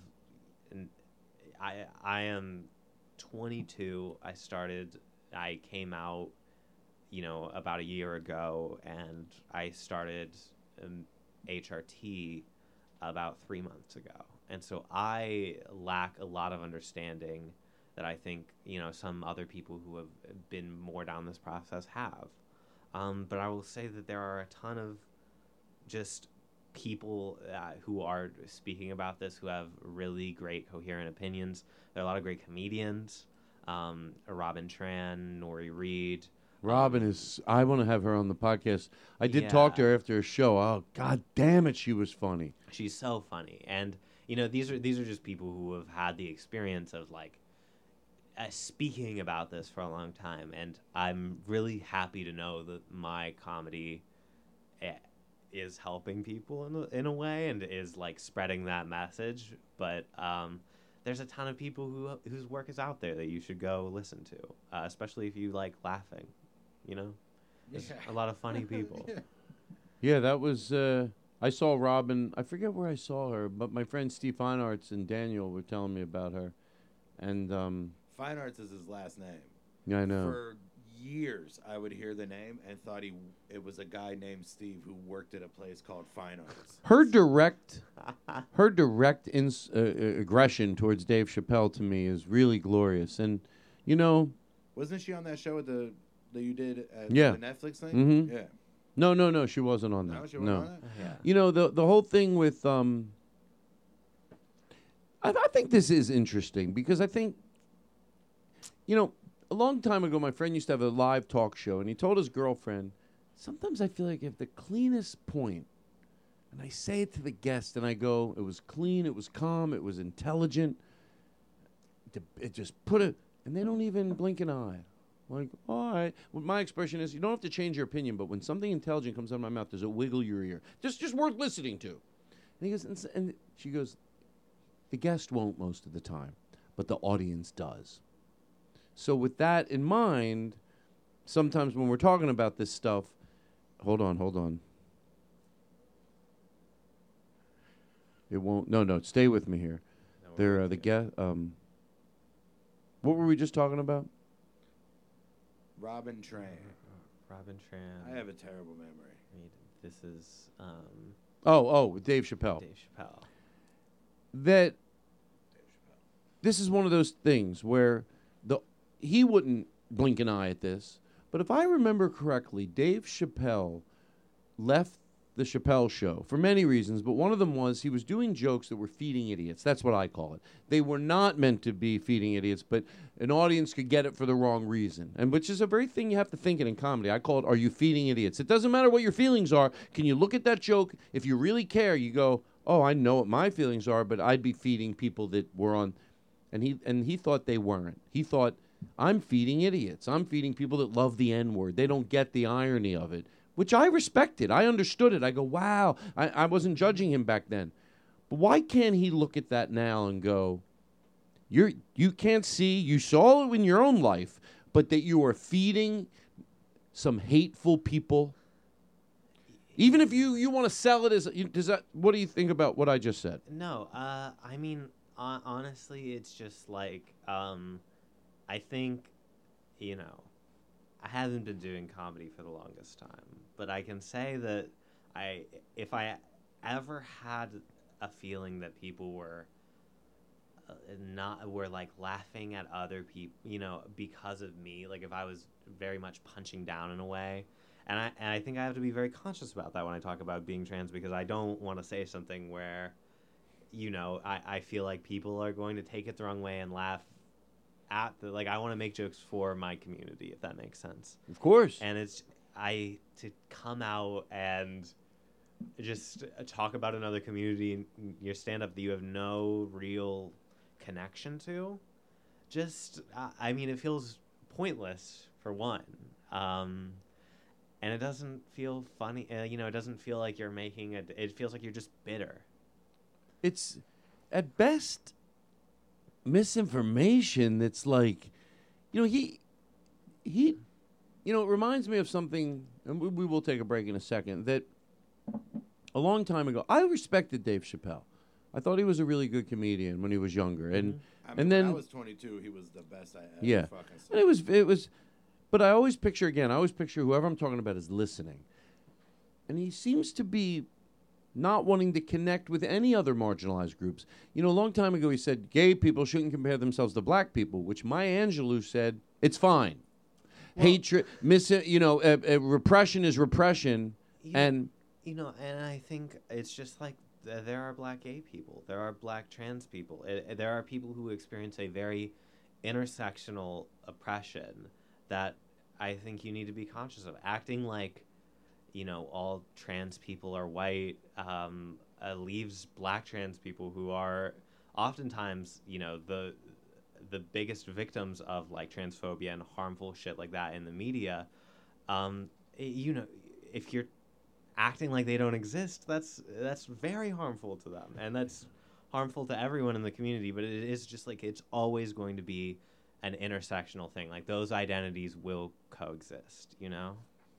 Mm-hmm. He used to do a lot of bits, like the half hour and the 2 hours, the HBO things, Killing Him Softly, and the other one, where the point was to like it was very true from his life about why can't we simply be treated with the same respect everyone else is. And somewhere along the way he forgot that everyone else includes everyone else. Well,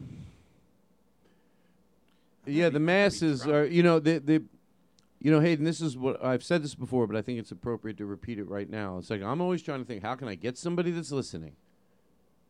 Look, they don't have to change their opinion, but my goal is to at least somewhere in there deep down, they'll go, okay, he made a point. I might not admit it, but he made a point. And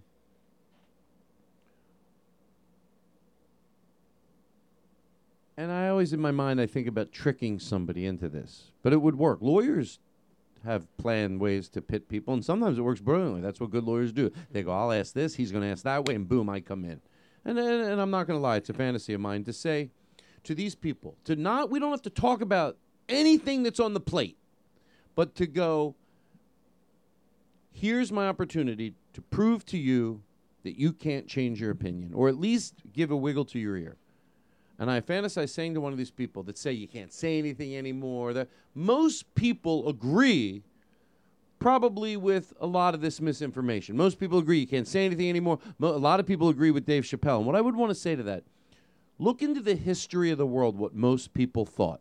If you want to get out of your own way, most people are wrong. Most people didn't want women to vote. Most people didn't want gay people to get married. Most people want black people. So when you're saying most people, if you're a comedian that can still put a litmus test on absurdity, you should be able to, as Dave Chappelle, go, wow, the masses agree with me, at least on you can't say anything anymore. And if you still have the ability to be a sharp comedian, you should go, oh my God, that's a horrible sign. And Todd's right. I'm not going to rot my fucking brain in comedy to stop. I'm not going to glaze over what he just said to go, we don't have to talk about, the testosterone and this and that. Just on that alone, from a wide scope, to set back and go, you're saying most people, I'm giving it to you, most people, a lot of people agree with Dave Chappelle. That should be the sign for him to go, oh my God, I bet that means I'm fucking wrong. Yeah. The best comedy is going to be comedy that pushes a boundary.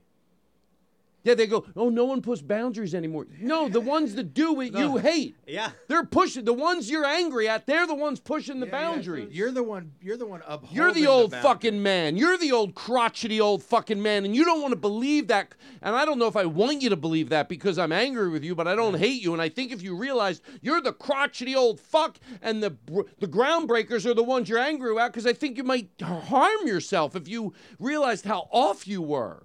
Yeah, the guys who get the maddest about not being able to say anything are the guys that we're worried are going to come back to a show with a gun. Like, it's just like the scariest, like the people, we're saying a lot of stuff that, you're not going to, I don't know. Dave Chappelle has a ton of Netflix specials. Not a lot of trans people have a Netflix special. Nobody. I don't think anybody does. Well, one of Dave Chappelle's best friends is in charge of Netflix. Yeah, He's like, him and Ted Sarandos are fucking tight. If you have the biggest platform in the world to do your comedy's not really being oppressed. Yeah. How dare you go on Netflix and talk about how you can't say anything? Yeah. To me, that's you're laughing like that for the same reason I do, because it is so absurd. And again, I lower my tone. And you go, I'm going to stick with that one, what I just said.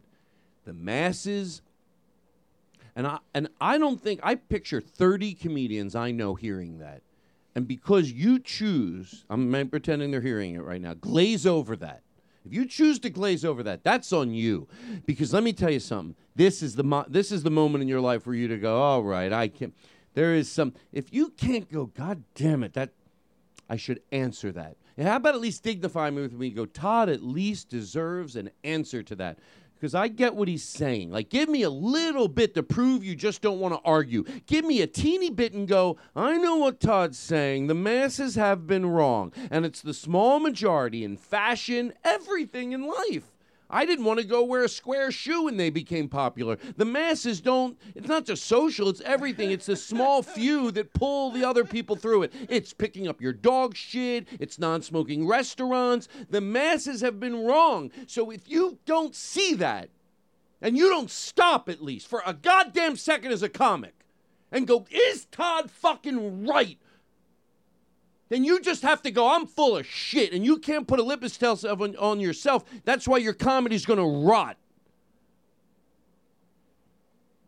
Yeah. Other than that, I feel good. What? Bobcat told me 15 years ago, I asked him, because I just started working the road a lot, and I was like, wasn't doing open mics and stuff, and so I wasn't really seeing a lot as much comedy anymore. And I started to get like self-conscious about my comedy because I didn't know what was going on the, on the ground level or whatever. Like, how do I know if this is hacky bullshit? Because I could be working with headliners that don't do hacky bullshit. I could be doing hacky bullshit just because it's not what they do. Then I think, oh, it's not hacky. And Bobcat goes, oh, if it's good, it's not gonna work every night. And I was like, okay, that's just been that's been the thing that I've held on to for the last very long time. Yeah. I don't know if that ties in. It popped into my head earlier in your rant, and I didn't know if it's stuck. Oh, that makes a lot of sense. I'm gonna take that. Yeah. It's great. It's the best advice I've ever gotten in comedy. If it's good, it's not gonna work every night. What was I just saying? A lot of very thoughtful. No, about. Oh, maybe you're right. Maybe like if you can't. Oh man. Oh yeah, if you can't hear what I just said and go, the masses haven't been on the right side of history. Yeah. And I don't know how you hear that and don't change the trajectory of everything you think. Don't start. Like the masses eventually, don't start on the right side of history. Things will build, right? Because like again, like you're talking about the 50s, like those were things like where it was a small part of the population who wanted this change, and the masses were very against it. But now it is a small part that's against it, and the masses are for it because it over time. Well, because it's eventually they drag the masses into it. Yeah. My point is to go. Right. But when you're at the beginning of something like this, like the masses are never on board. Years or whatever, like, right. That's the sign that it's when the masses are do the opposite thing of what the masses do. If you really wanted to have hey, by the way, opinions and social views are really just opinions. Well, if you wanted any science to it, you would go, all right, the masses are usually wrong, so what I'll do the next time in my life when there's a crossroads, I'll do exactly the opposite of what the masses want. If you're not in your own way, right? Mm-hmm. Yeah. And in this case, it would mean ask questions about this whole thing that's going on. Ask questions about how I identify. And you know what? Let me just get this out real quick, and then I swear to God I'll let you, because Vinny's already mad at me probably. Who? I think at my worst day, what I would ask people, just don't fight it. I would respect someone if they go, I'm having a hard time learning this and there, but you know what? I know I'm fucking wrong for it, and whatever it is. Even if you go slow, just don't fight it. It's not even. You don't even have to admit that you're wrong. If you're willing to admit that you're confused or you just don't understand something, like that's an okay place to be too, right? Like it's like no, and people think they have to know to. Yeah, it's not acceptable or whatever. Like it feels. It's okay not to understand. Yeah, you get self-conscious to be like, I just don't understand it, but I'm not against anybody, so I don't understand it. Mm-hmm. I'm only against people who are against other people, like those Proud Boys that got pulled out of the fucking U-Haul. Fuck those cunts. But the rest of them, everybody else is fine. Right. Does that make sense? You know, can you edit out what I said? No. Go ahead. If you don't understand something, it's really like nobody's holding that against you. Nobody's trying to really force anything down your throat or whatever. It's just that, people want to be understood and people want to feel safe. And if you can just make the effort to make somebody feel comfortable, I think that's a huge starter. I think that's a great place to start. And when I was yelling a second ago, keep in mind, I'm yelling at a lot of comedians that say everyone's soft. So if there's their opportunity to prove, they go, oh, Todd's just yelling at us. Hey, you're the one that's saying you're not sensitive. Most comedians are going, everyone else is so. All right, well, I just yelled at you with a lot of love, a lot more love than you throw, but there was anger in there too. Yeah. So why don't you prove that I'm not, and take it and listen to it, and you're the, because sometimes it's hard to say it softer, softer than that. And you know what I realized? To hear a story, it doesn't change their opinion. Like if you go on TikTok and you see a story of this kid who's 18 and telling a story, and he's obviously brilliant, and his parents are... They don't watch that and go, you think, oh, they should see that? No, I know. You know what I think? No, they don't. So I was trying to think today when you were coming on, like, what can you say, especially with comedians, that if I did have someone go listen to that show, I thought, I would want them at least to, at one point, go, all right, well, the question would be, do I really have interest in understanding? To sleep on it. Think about it for a week, and don't be shy to come back and go, I don't. I don't. And then maybe that's a start. Does that make sense to you? Because it doesn't waste our time. Yeah, I mean, I think that, like, at the end of the day,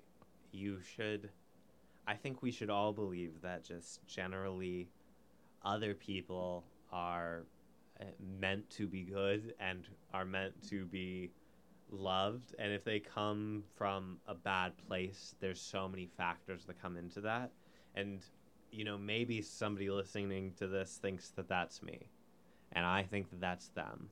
But if we can try to understand each other, then, maybe we can sort of build that bridge. And I know plenty of people who don't want me to be the person that I am. But I think I would just ask people to try to find, try to find me, try to find people like me who are having my experience, because I understand where they're coming from. I really do. There are people I love with my entire heart that don't want me to exist the way that I am. But it's just, I need you to give me that same love back, because we're all just people, and we all just need to be understood.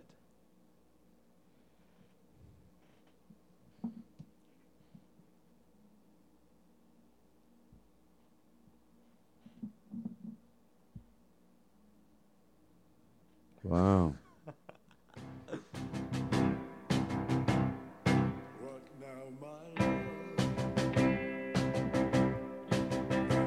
Do you have to go to the bathroom? Do you? How about if we do this? I smoke in here? Sometimes you say it's Do you care? No, I don't care. Go ahead. One cigarette is enough. Wow. This is the first time a cigarette's ever been smoked on a podcast. It wasn't No. a Stanhope podcast. I did let Doug Stanhope smoke.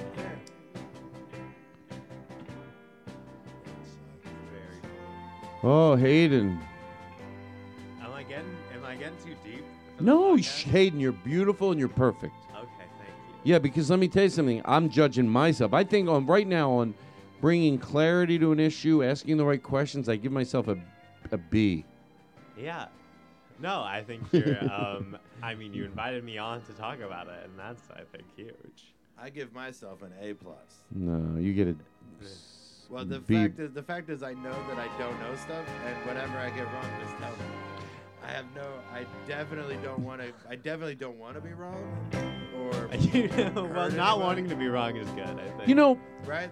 But people. I'm 40. I'm 43. Shh, I'm from Ohio. I'm gonna edit that out. I don't admit there's old people on this show. Okay. Right, I'm 22. I'm from Ohio. That's a good age. Right, so you, I'm twice your age from the same place. So you can imagine. You can extrapolate a little bit. No, I get it. And again, when I talk about people who I love, I love that you said that because I get it. Yeah. I hope I'm making sense. You're making perfect sense, and you took the Okay, time great. to say you're not vilifying anybody. Yeah, I mean the same way that I wouldn't want anyone to vilify me, and I know that people will, but I don't want to put that energy out there, but if they do want to vilify you, you can find them on Twitter at JeffTate96. Send all your bullshit at JeffTate96, and I will never see it. You can fuck off. No, send it all to Jeff. See if I wrote it. I'll take it. We are. I'll ignore it, and you can go to hell. I don't care. That. I might even paint my nails. Huge. I'm fucking going crazy this year. I used to go to Myers and paint my nails at the just take the thing off and I'd work a double at Applebee's, and then in between I'd go to the Myers and paint my nails, and I'd come back for the night shift with black nails. Are you talking about the Myers? You're not talking about the Myers in Westchester, are you? No, this one was. Wait, what's Dayton, Myers? But it's a store. It's the store where we're from. It's like a Walmart type store. Oh, okay. I know what Myers is. It's in Lake Tahoe. Yeah. It was right next to the Blockbuster. I remember. In Westchester. Yes. In Westchester. Yes. I bought so many DVDs from that Blockbuster when it was going out of business. Yeah. Hold on. It was like 3 for 10. Shout out my dad. Before we move on, hold on. Why is my voice? This is one of those where, like, if I met your dad, since you're half my age, there's a real chance that me and your dad are similar age. And my dad's 48. Oh man, me. So your dad is all like, class in 1990, and I'm like, where do your parents live? Bitch. They both live in. One of them lives in Monroe, Ohio, and one of them lives in Dayton, Ohio. Okay. So they're split. So they're split. One lives by the flea market, and one lives in Dayton. Yeah. But she's got a beautiful. It's like next to a park. It's like a state park. In Dayton. It's in Trotwood. Okay, that's not bad. That's good. Yeah, it's beautiful. I am very jealous of it. There's a real nice, not nice, but there's a fun frisbee golf course in Monroe. There is. Yeah. We used to live in the neighborhood right across from that. Literally, we would walk over to that frisbee park all the time. I've been to that frisbee park a lot. It's so crazy that you're from the same place that I'm from. How many years did you say you were doing stand up? I guess this will be my third or my fourth. Wow. It's 4. If it was 2018, this is 2022, so this is 4. Fourth. I love it. 18, 19, 20, 21, 22 is 5. So, but 2 of those years were the pandemic. I mean, yeah, you gotta count it, Hayden. Yeah, but you were, yeah. I'm sorry. But that's what happened. Like, I did not know, because I ran into Jessie, your friend, like, she runs that show. Love Jeff, Jessie. hold on 1 second. I gotta do this. The Todd Glass Show. Okay, go ahead. So I ran into her last night in Highland Park. Jessie Morner, right? Yeah, just on the street. Is her last name Horner? Morner, right? Morner, yes. okay. She's so funny, and and she thought that we came to the show because I knew you were there, and I did not even know you were in LA. I went to that show because Todd was like, I'm going to this open mic. Let's go to this open mic. Did you know a lot of people on that show? Yeah, no, I'm very good friends with all the hosts. They were the first people to welcome me to LA. Skin Tag is a great open mic. Go there because, folks, if you listen to this show, I was very. I mean, it was everything. It was fun. If it's not funny, then who gives a shit? It's funny first, but then the diversity of it and the crowd and how But there was something that we didn't get into earlier that I really latched onto, which was everyone at that show still had a lot of excitement and enthusiasm about stand-up. Yeah. Like, all the comics, everybody still loves it. Like, everyone that I started with is kind of, we've been doing this for 20 years now, so it's kind of, we're like, it's like beating us down a little bit. Like, the struggle has... Yeah. And so to be around those, good around energy. people like that who are still very excited, like when the thing ended and they were like, oh, we're going to this bar. I was like, I'm definitely going to this bar. Like, this I to couldn't be go. around, to be around 20 people who still love it. Like, I want to be around those people every day. Well, that's what I do. That's why the comedians that I hang out with are either my age but still love it and still love being around it.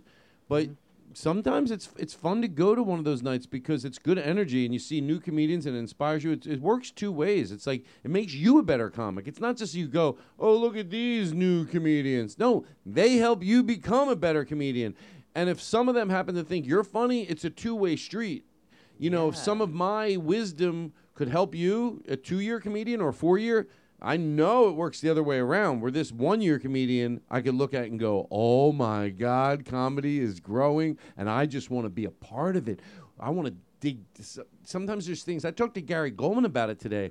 There's things I don't talk about on stage because I'm still a little embarrassed or shy about. I'll tell you the truth. I said I stopped watching basketball to Gary on the phone today. I go, I stopped watching basketball when the shorts went longer. And he goes, you should see. You started watching basketball in 1991. Yeah.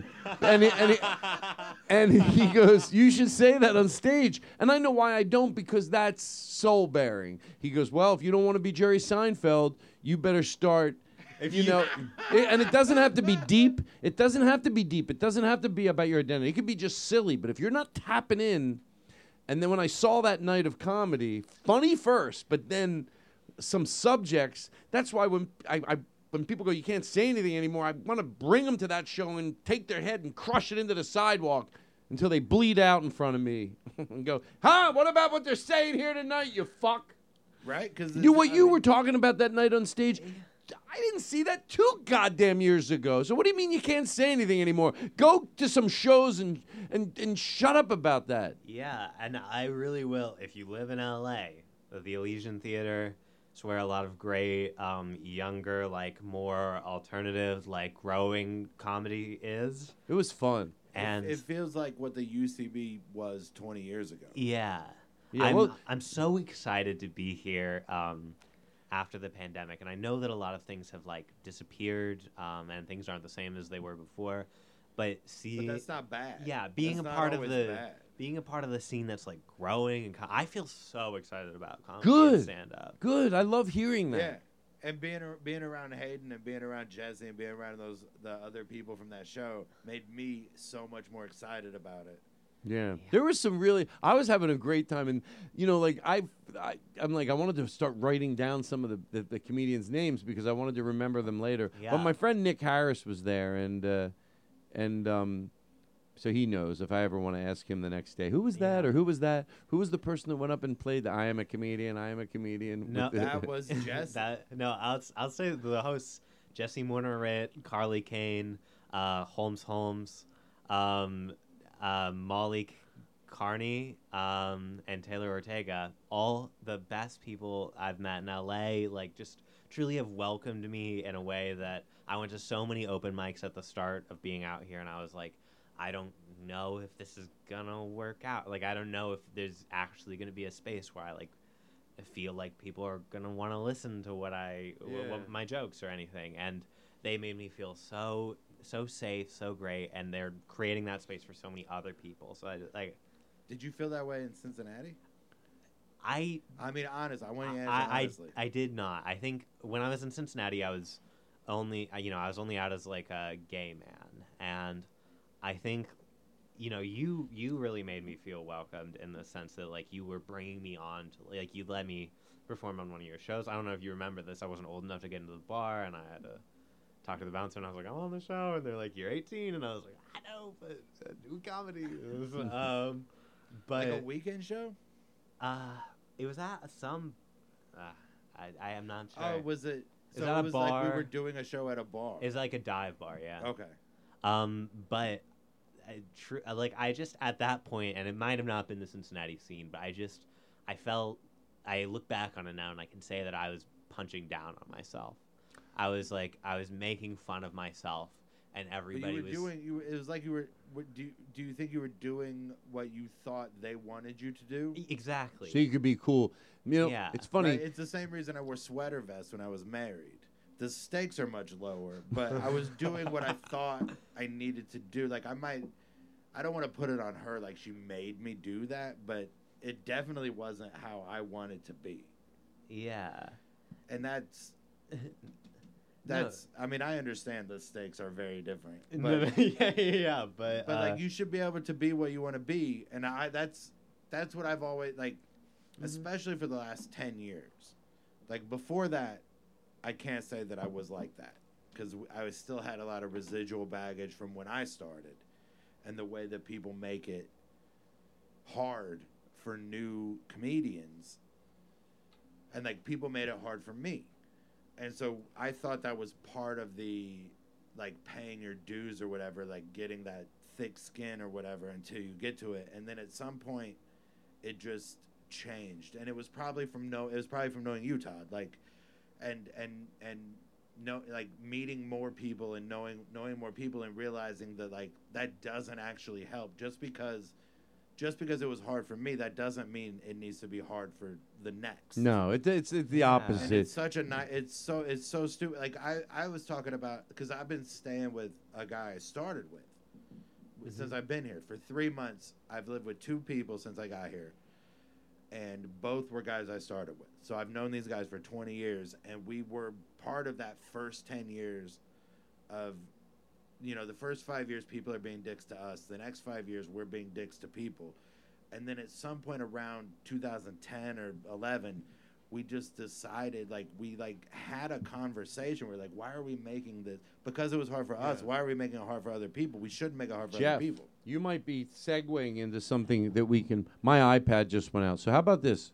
Hey, are you all right? We take a quick break and we come back and we wrap it up just being silly and stuff? Good. Okay. And before we do that, and then we'll come back, I'll take a picture of my thing here. We're at 1 hour and 40. You talk about, that type of behavior. In every scene, there's warmth and there's another group. But I always say, if you want to meet the warm group and the supportive group, and they're there, and they're just... When you meet cool comedians and you have a good group, it's fucking the best thing in the world. It's the family that you created. And people are sweet and kind and nice. You have to find them. But to find them, it sounds like a no shit type of a thing. I'm not talking to you directly. That you have to give it. What I call it, are you the type of person that sticks around to say nice set? You're on your way somewhere else, but you just saw someone really funny and they had one joke, but you're going off. You wait 6 minutes to go, hey, by the way, I saw your set tonight. That's how you meet those people. And I started comedy in Philadelphia, and there were a lot of sweet people. And that night there at that show, it really, you know what it made me think? Like, I do a show on the road with a band. Like, I bring, like, one person with me, and I have a drummer and a trumpet player. And when I was sitting there, I go, wow, would I like to perform for these people? Like, it was so, yeah. And it was so, it was just exciting. It was really exciting. It was a fun night and seeing a lot of funny people. So, what you're talking about passing it on, I almost want to say to everybody fighting right now, I want to ask a group of people right now to go, because so far it's been, like, there's a lot of gay people that are having trouble with the people non-binary and you think, well, you've been through this and you're not, and there's gay people that are racist and there's black people that are homophobic. If we would just, the next group that's fighting for their rights, not give them a hard time. A lot of times we don't want to identify with them. And what I would ask anybody that's non-binary or going through transition, can I ask you now, can we get ahead of this? That in 20 years, trust me, now it seems like I'm working the evolution thing again, but I'm also doing it to put some people to the fire. You're going to have difficulty in 20 years with something. Mm-hmm. Let's stop it now.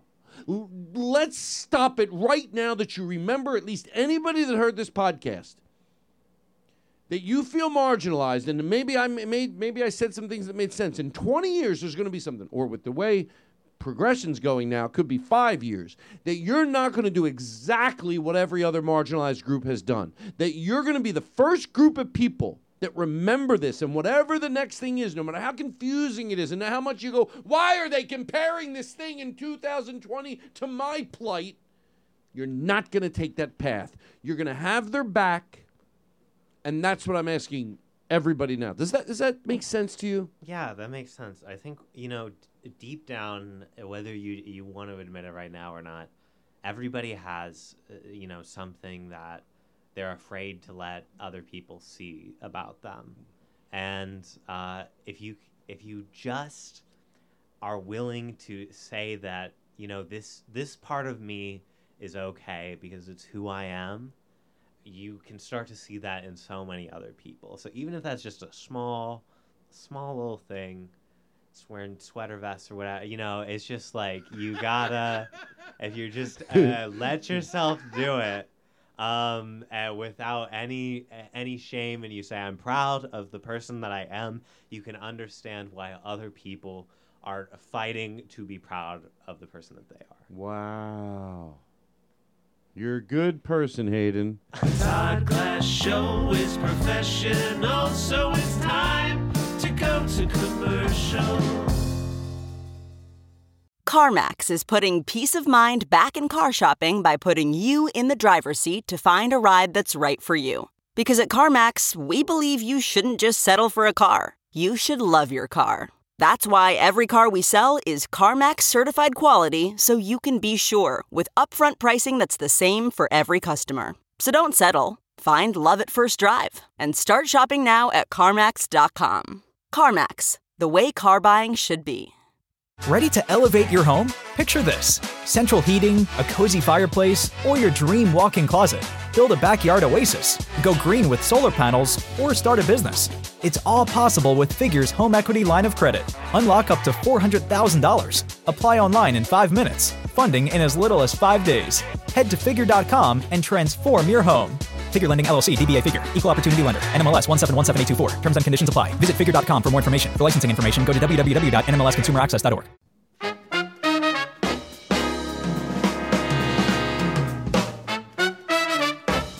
This is what I walk out to on the road, and I love it.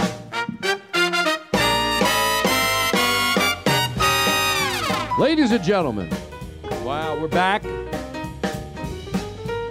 How about a hand for Cam Kavinsky going over there on the keys? Come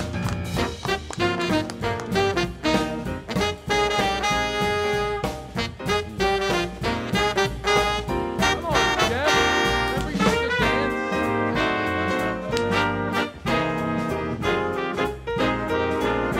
It's gonna be all right. Hayden. Wow. My first board is now dead, the one that has your song on it and all that, so we're going to just get by as we go to close. As we went to close, I thought you said something that was good, because it's like even when you're doing a good thing, sometimes you learn how to say things better and cleaner that include everybody. So what was it? Can you repeat that? I just want to say, when you're talking about people who are transgender, you can say trans people or transgender people, people who are transitioning is sort of, trans people is like an umbrella term, like that includes everyone. Not everyone like physically transition, so it's a lot easier and more inclusive to just say trans people, I like it. I had a feeling. Sometimes I'll say something off the podcast, and the reason you get nervous to talk about things on the podcast is because you want to say, hey, I'm trying here, I'm giving it a shot. And so I was like, tell people that listen to the podcast, hey, I can always come back on the next podcast and go, you know what? And so if you hear I said something with the good intentions, email me. I always read them, and so often it makes sense. And then I come back on the podcast and go, hey, remember 2 weeks ago? Well, I said this, but I got an email, and I'm all good. What are you going to do, right? Yeah. And if you have any emails for me, again, you can message Jeff on Twitter. Oh, shit! At JeffTate96 for whatever you want to send Hayden. Yeah. Wow. And this is in perpetuity. Watch your mouth. No, I mean, if you want to talk shit, you know where to find Jeff. At JeffTate96. Oh, shit! Hey, by the way, season 3, we do a little cross promotion with the nice people at I Think You Should Leave. Season 3, they just got picked up for. What? Baby. Ooh, baby. Season 3 on Netflix. Really? Yeah. That's such good news. Does he promote me as much as I promote him? Baby.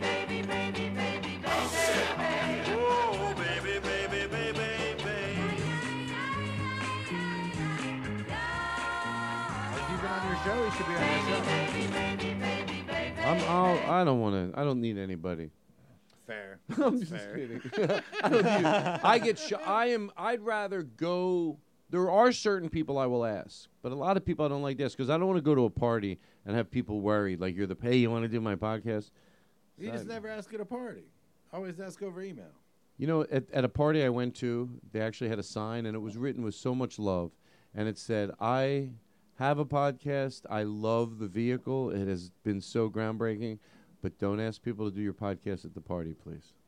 Good. I know, right? Wasn't that? Don't But it was an email thing. It was if written. It's a party, it's a party. If it's an email, it's an email. Listen, but anyway, what See, about? Sometimes you could just crystallize This is the theme of the Todd Glass Show, stolen from Gary Shandling Show. Todd Glass called me up and asked if I could steal his theme song. It seems a little crass how recently we lost him to steal his song for the Todd Glass Show. This is the theme of the Todd Glass Show, stolen from Gary Shandling Show. This is the music that you used to hear by Randy Newman. He used to whistle this part, but Todd wants something different. Uh-oh, I accidentally swallowed a kazoo.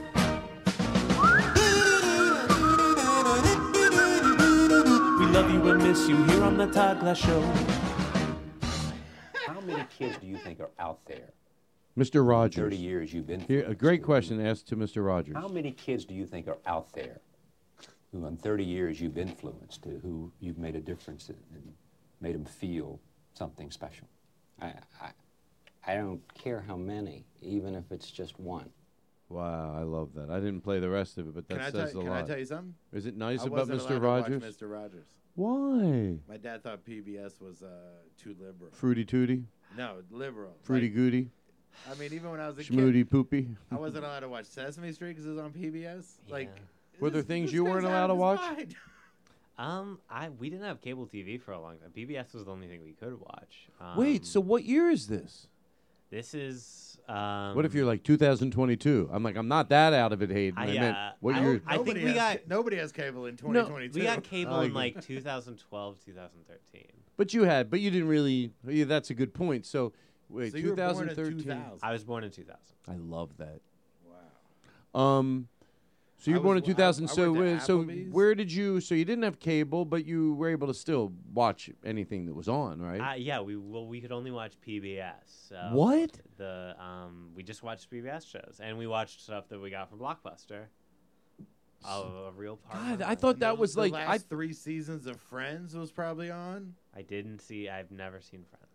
I mean, I'm sure you did when you were 2, 3. I probably 1, did 2, and at 3. some point, but it was never on. It was a very popular show about. I'm aware of. Who gives a shit? I hate all the old shows. They should all die. Todd was on Friends. He's a very good Well, actor. no, I'm not. I want to. 100% believe you wanted to sleep with Jennifer Aniston, and we all know you didn't. That's how good an actor you are. Boy, I had to really fake it a lot. And my friends, what was it like? I'm like, oh, it was. They had to tape my boner to my pants. Do you know one time? I swear to God, we're hanging out with a friend of mine. This is going to be a quick story, and we're trying to say that we're talking about what we sort of talked about before about when repressed groups go on to repress someone else, even if you can do gymnastics. And I'm Jewish, so I felt comfortable having this conversation with Avi. I go, like, in the Jewish tradition, the word on Jewish people should be in their religion, hey, you know, they've been pro-gay marriage since the 70s, and someone should be able to go, and they're very progressive as far as treating with women with dignity. Somebody would go, well, that's because of the Holocaust. They learned we're all equal. But no! Like, oh, women should sit in the back. And so I'm telling my friend Avi this. He goes, oh, no. He thinks he's going to say, he goes, they don't have to sit in the back. It's not disrespect. It's because they're so beautiful, and they'll disrespect the rabbi. And that's when a friend of mine says, well, good. He can tape his boner to his leg and let women sit where the fuck they want. No, but yet, Avi, in his limited capacity, can't hear that and go, oh, that is the more adult situation that somebody not go, oh, sit him in the back because the rabbi will get a hard on. There was. Sorry, I didn't mean to wink at you when I said that. There's a modern version of that, like like within the last week. There was. Wow. I went to a place with some friends, all dudes. There was some girls there, and these girls wanted to hang out with us. and they were like, we can't hang out with them because we can't have sex with them. And I was like, you think these girls want to have sex with us? We just want to have. Like, why can't we just hang out with them? Like, Who said that? I'm not gonna say. Yeah, these are the comedians you hang out with. They're bad people. No, they're not bad. No, they are. They should all throw up. But it wasn't. I mean, honestly, the one who said it wasn't talking about him. He was like, "You can't," and I was like, "I'm not." Like, I don't make a lot of friends. I have friends, but it's. Like, as you get older, like, what was that tied into? And Jeff has a great bit about No, it's about this. the thing about the rabbi, the tape your boner to your leg. Like, you can't. They have to sit in the back because it disrespects the rabbi. Like, that's on the rabbi. Right. That's on. Right. Like, it's not like you. These girls just want to be friends. Like, they're making friends. We're making friends. Like, Right. So we're not gonna be friends with them because we can't tape our boners to our leg. We Yeah. should tape our boners to our leg in the parlance of your story. Yeah, you do what you do if somebody, look, I don't need to. I'm getting a little wild. No, I've had 4 glasses of wine. But Truly, I just wanted to. I thought these girls were fun to hang out with, and and if you spend 6 hours with 5 dudes and you get a chance to. Girls are cool, man. Right. This is the thing. Other people are fun. Not Right. everybody is there for you to have sex with. Like sometimes you can just have a conversation with other people. Yeah, I mean, somebody- the one who said it was like that. One of them is dating a guy he knows, and Nah, I get it. like Somebody that's in- fine. There's nothing's gonna happen. We're just gonna Right. have 3 more beers and smoke some cigarettes. I'm with you. Welcome to the Todd Glass Show. If you don't think I Think You Should Leave is funny, go eat shit and piss. So what you were just talking about what was it about? You can hang out with girls. You can Oh, yeah. During, I try to keep it very vague when I talk about my family. So this could be, a group of 20 people. Not the worst thing, but they were saying, sort of rationalizing, like, why is somebody in the room at 3 a.m? And you get what I'm saying? Like, sort of, they're not saying, look, I wouldn't do that no matter what. But they sort of go, it's still 3 a.m. Don't you, maybe you're sending the wrong message. You know what I mean? Mm-hmm. And I said to this person, and I was very calm. I go, I'm trying not to say the name right now. I want you to don't want to be right here because I could take what you're saying into consideration and change my behavior.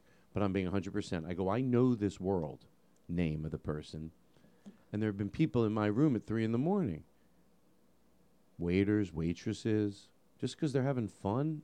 And they're having such a good time that they probably stayed up 3 hours longer than they normally do because it's just a fun night. Yeah. And I would never make anybody uncomfortable or think because they're in my room at 3 a.m. And I said to this person, am I wrong? Because I will implement this. And I want you to know that the words, if you go, yeah, if they're in your room, the next time I'm in that situation, I'm going to treat this person differently because you're saying there must. Now, up to now, I haven't. What do you? And it did stop them for food for thought. They're not a dumb person. And they let them know, you hear that these people are in somebody's room at 3 a.m. and right away you go ahead and think, oh, what are they?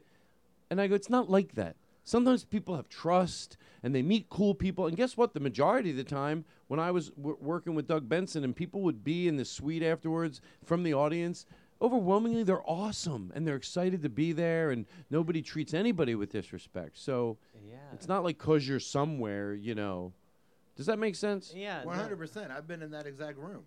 Right. With Doug. Right. The one if they have any expectation, it might be weed. Yeah, you guys are just smoking weed. Yeah, they might be like, I have weed. I can't wait to smoke with my weed hero, Doug Benson. I can't wait to smoke with my favorite comedian, Weed Doug hero. Benson. All of that, that might be the expectation, but there's no. There's to no. assume something else is. It's just like you're projecting. Yeah, I don't know. I find it very strange the way that like people will interact with every single person of like whatever gender they're attracted to. Like they're gonna have sex. It's just like you guys can just hang out. Like you should probably just hang out. Like I mean, to be honest, Unless you put yourself in a situation. Times I have had sex with girls where I did not think that was what was gonna happen. Yeah, is more than it is. Like there's more of the times where it's like, oh, okay, this was about that. I'd never. Yeah, I mean, you let things flow naturally, and you talk to people as other people, not as like somebody that you're flirting and with. I'm not saying this like I'm a hero. I'm fucking scared of girls. No, Like, first of all, you are a hero. It transcends girls, guys, because I've been in the room with people that I'm attracted to. I just know how to control it. Yeah. And it might even be the next day when the person has no idea that I'll be on the phone with someone. I go, holy fuck, like they are. But you control it, and you end up, after a while, if you like somebody, you get into the syndrome where they don't become attractive. Most of the time, I've had that happen, where even someone that I'm very attracted to, as you become friends, and then eventually they're like a brother or a sister to you. Mm-hmm. So, and then until then, you tape I love that. Tape your boner. How about the rabbi tapes his boner to his leg? Hey, everybody tape your boner to your leg right now. Why are they putting his deal on them? Yeah, well, that's that's only the example, but that's life, No, I know, but you're right, exactly. It's life. That's true. It's across the board. Yeah. Don't put your deal on them, and to be fair, this is my Aristotle. No, we're not editing. I'm truth. Aristotle. Truth. He doesn't even hear this part of the show unless I take a picture of it. He doesn't listen to it, so I don't want to give him edits. He has a lot of. He's busy. Seriously, you might truth. think this isn't. There has been a couple of times where mistakes have been made. With what? With me, where I've made out with the wrong girl or whatever, but it was never me trying to. I never thought that's what was happening. Hayden, it seems a little fishy. No, I think. Hey, we'll talk after the show. To George Carlin. No, we're just talking. I know, but I'm telling you, I'm saying it by the your barbecue. terms. Is Jeff saying that he made out with George Carlin? You made out with George Carlin? These are your terms. To George Carlin, that was seems not what weird. I intended. I don't That's not what I understand. thought was going to happen. And the two times it happened, we didn't. There was nobody had sex, and I was trying to stop. Jeff, you're fine. No, I'm telling you that this is why. One thing I will say, I'm worried that my friend is going to listen to this and be like, Well, you should have edited yourself. You talked yourself out of this bit as you were doing it. Who right? cares, Ty? It's good. It's good. Oh yeah, it's no just one. a podcast, right? So my friend is going to listen to this, and he's going to know that I know why he said it, and I'm going to tell him that those two times were not I took the weight, I took the blame for it because I didn't want them to break up or whatever. The girl should not have done that. But it wasn't. I wasn't trying to. I hear you. I'm listening. All I am are ears. Will you tell your story about love? Is love, is love, is love, is love, is love, is love. Love is love, is love, is love, is love, is love, is love, is love. You never join in with any of the bits, I noticed. You go to your phone. Do you get nervous during participation segments on the show? It's a podcast. They're all participation segments. All right, listen, we have to go. I'm enjoying this right now, so I'm really dragging my feet here. We're at 2 hours and 23 minutes. What was the first show you did when you got to LA? The first, I did a gay open mic. At Tao Studios. Can you give Todd the email? And I paid $10, and there was four of us. There was four of us there, and it was I bombed because nobody wanted anyone to succeed. Wait, so where was it at in L.A.? It was at Tao Comedy Club. And you said there was four people. There was four people there, and we all paid a real money to go up. But how much did you pay?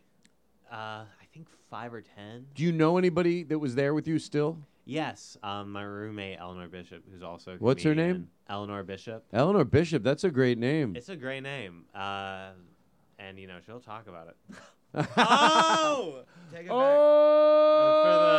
back. Yes, that's right. Wow, Eleanor Bishop, everybody. Right.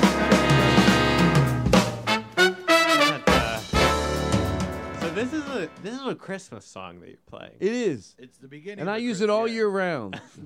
I love that. The track, they play along with it on the road, but this is new. That's not a bit. I want you to keep that. I want you to take that money back from having to pay to do a fucking open mic. Those people can go to hell. Yes. Exactly. You know what? That's You're good. charging How for much did you just station. give him? I gave him $10. So if it was 10, it covers him.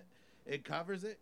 And if it was 5, then it covers you and another person. And I really appreciate that. You know what? That's a cool thing you did because you're absolutely right. You put your money where your mouth is. I go, if you can't do it from a labor of love, charging, it's never.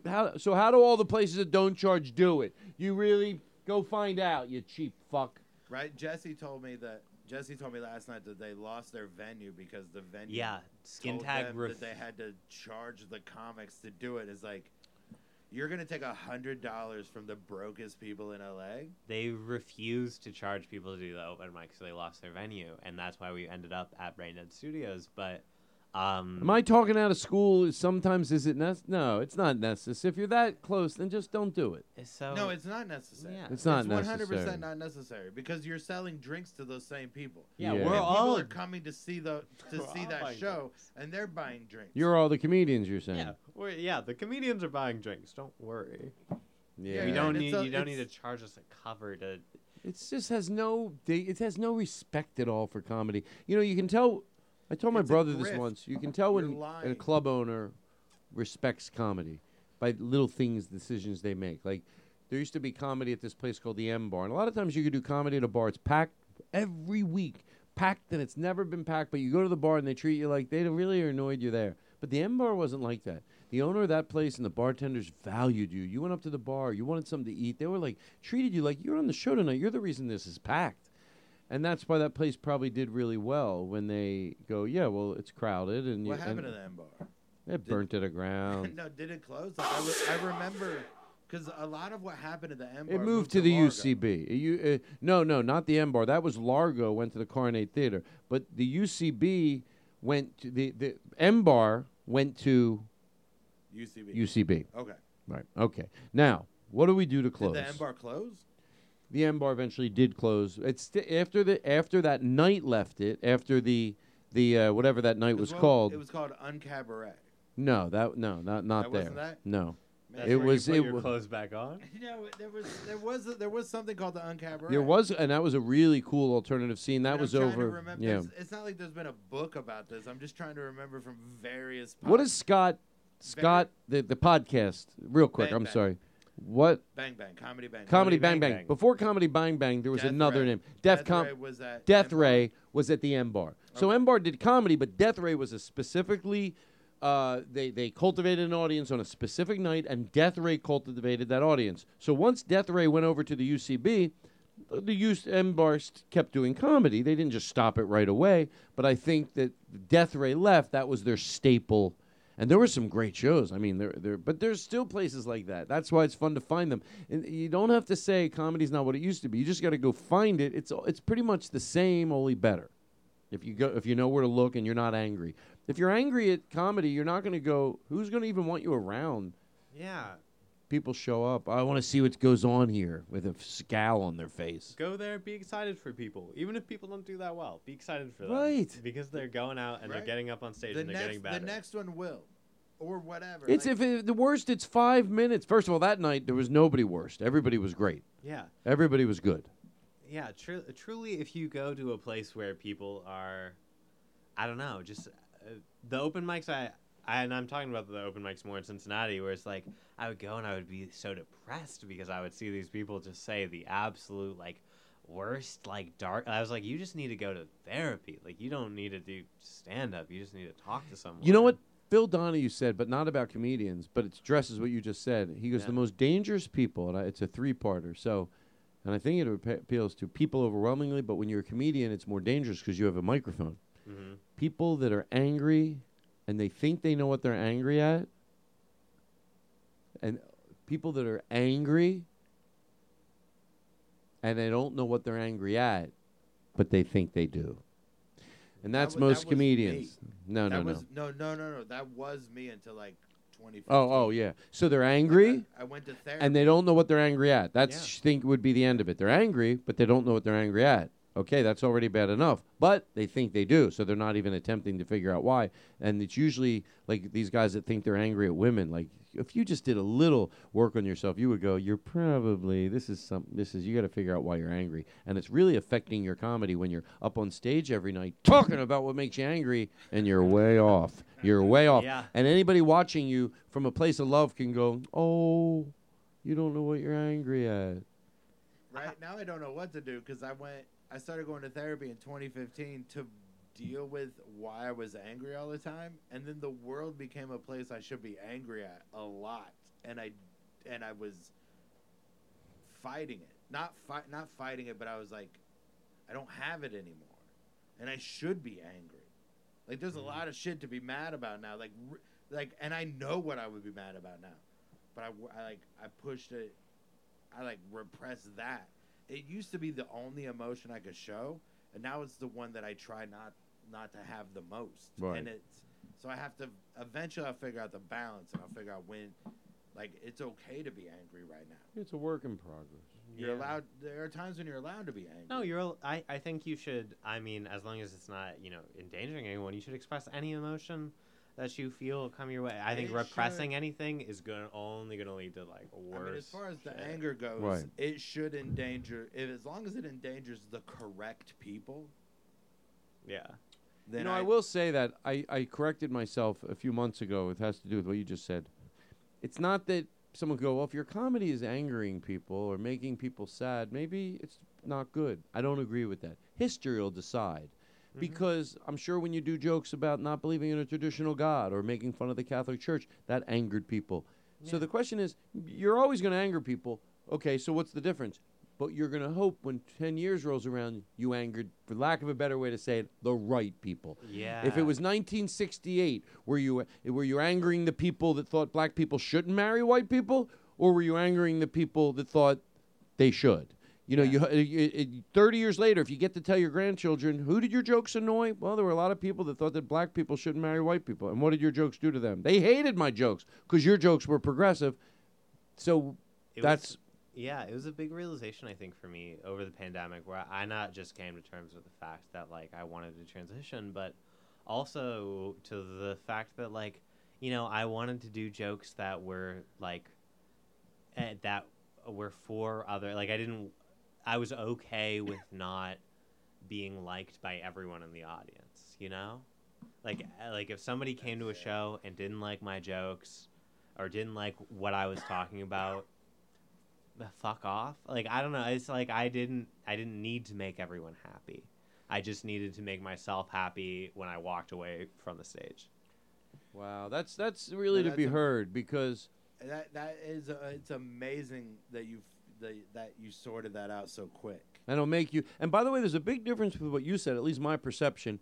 You can care about doing a good job. You show up on time. You don't want to do a good job. But you can't worry, because you know what? One night, a friend of mine asked me, like, sometimes why I don't talk about being gay on stage, and I don't a lot. And somehow it came up. I go, well, if I don't think the crowd likes me, I never go into that. And he goes, really? I go, yeah, because I don't want them to be like, oh, I don't care if 25% of the audience, if it's 10%, whatever it is, at least 10%. Like, I'm not trying to be negative, but at least 10% of the audience, if you were, even in this day and age, I would imagine, or 5%, I don't give a it's like, oh, they might not like you as much anymore. I wouldn't want to tell them if I was doing poorly. And you're saying, obviously, you have to be brave enough to go, okay, get over that, right? Yeah. I think, people might try to, like, describe, but, like, comedy is, your art, and it is your expression, and you get a chance to be on stage and talk about what's really, like, important to you, what's affecting you, or just your general thoughts. And, like, obviously your goal is to make the audience laugh, but I think at the end of the day, like, at least for me, I want to be, like, proud of what I did, and if I bomb, then that sucks, but at least, like, I didn't punch down on people that I care about or whatever. At least I pushed the agenda forward. Right. It's better to. No, bomb. you're It's better to saying bomb stuff doing that what I you love. believe. You're really, because Are you a confrontational person? Did you grow up confrontational, Todd? Was Hitler confrontational? Oh my no. I don't know. I don't know. I guess some people would say I'm confrontational, but nevertheless. I can tell you about, like, from my experience, my dad was a very, very angry person. That was the only emotion I ever saw him express. I didn't realize it until much later, until I was like 35. But it's the only emotion I ever saw him express, anger. He was a very angry person, and his anger felt violent. Whether it was or not, there were occasional moments where it was, but the anger itself felt violent. Yeah. And that made me become very confrontational. Like, I'm not afraid to get hit. I don't think I'll win the fight, but I'm not afraid to lose. I am. the fight. I'm petrified. But I feel like this goes back to sort of what we were talking about earlier, where it's like Petrified. we tell people that we tell especially men, like young men, that they have to fit into a box where they can only express certain emotions, and a lot of times the only emotion they're allowed to express is anger. Like, you have to, like, hit something, or, like, you can't just, like, cry, or you can't just, like, let it out. You can't just be sad about something. You can't just, like, be expressive about something. Right, so I rebelled against that. I rebelled against him for 35 years before I learned that the only emotion I could express was anger. I didn't know it. Yeah. I didn't mean to, but as soon as I learned and started going to therapy and whatever, I figured out how to do it, and it doesn't, like, I can get angry now and it doesn't ruin my day. Like, so we're from Ohio. When it rains in Ohio, that's it for the day. That's it for when it rains in LA, it'll be the nicest day you've ever seen in an hour. Yeah, it's all green. And that's how you have to, like, that's what happened to me. I went from when I get angry, that was it for the day. Yeah. And now I'm like, it is here where, like, if I'm mad about something, I'm mad about it for the appropriate and effective amount of time, and it doesn't ruin my day. I lost what I was going to say, but it did turn me very confrontational. So it turned me into a lightning rod where I would make him pointed at me instead of my brother or my mom. And I would take that on stage. So I don't mind if everyone in the crowd hates me. I don't mind if half of them hate me. I'll take it. I fucking want it. Like, if what I said made you that mad, you fucking deal with it. I'm not dealing with it. Because that's what y'all said. If people don't like what you're doing, that mees that you're probably doing something right. Right? Most of the time. The last time. Unless everyone doesn't like it. Well, no, because here's what happens when the people that do have bad behavior. Well, like we said, history writes it. But I like what you said, because you know what? There's so many. I mean, look, I could talk about comedy forever, but the what you said will make you a better comic about wanting to be proud to look back. And that's a sensible way to look at it. And a friend of mine told me, I go, don't my comedian friends look at the mistakes we made from the 80s and 90s and go, God, we can. She goes, you think they do, but they don't look at it at all. And I go, that made me feel better, because it made me go, not better, but like, You don't know they're not those- even thinking about it. Like what you just said, with the perspective to go, yeah, I want to look back. So think about what you're saying. Words are powerful. You're going to make mistakes. But here's, I like when I clean things up. You're going to make mistakes. And fair people are going to give you wiggle room. You may pretend you make one mistake and everyone comes after you, but the truth of the matter is it's usually after people make 100 mistakes and plow past them with no humility. So you're going to make mistakes. But if as long as it doesn't look like you plowed past them with just no regard for you're going to make mistakes, but you shouldn't make egregious mistakes. Yeah. And, you know, as long as we're talking about comedy, like, comedians are just people. Like, it's just one person. Like, you know, people can put all the accolade or perspective on them that they want, but it's just like, you are just one person with your own experiences. And if you get stuff, like, everyone gets stuff wrong. And sometimes you're going to talk about it in your stand-up and you're going to fuck up. Yeah. But I think if you take the critiques and you listen to people and you evolve, you can be like, oh, my stand-up is better now. And I feel that way about like the stuff I was doing early on. I'm like, oh, I would never say any of that now, but I'm really proud of the fact that I can look back on that and say, okay, well, I evolved from that. Like, I changed.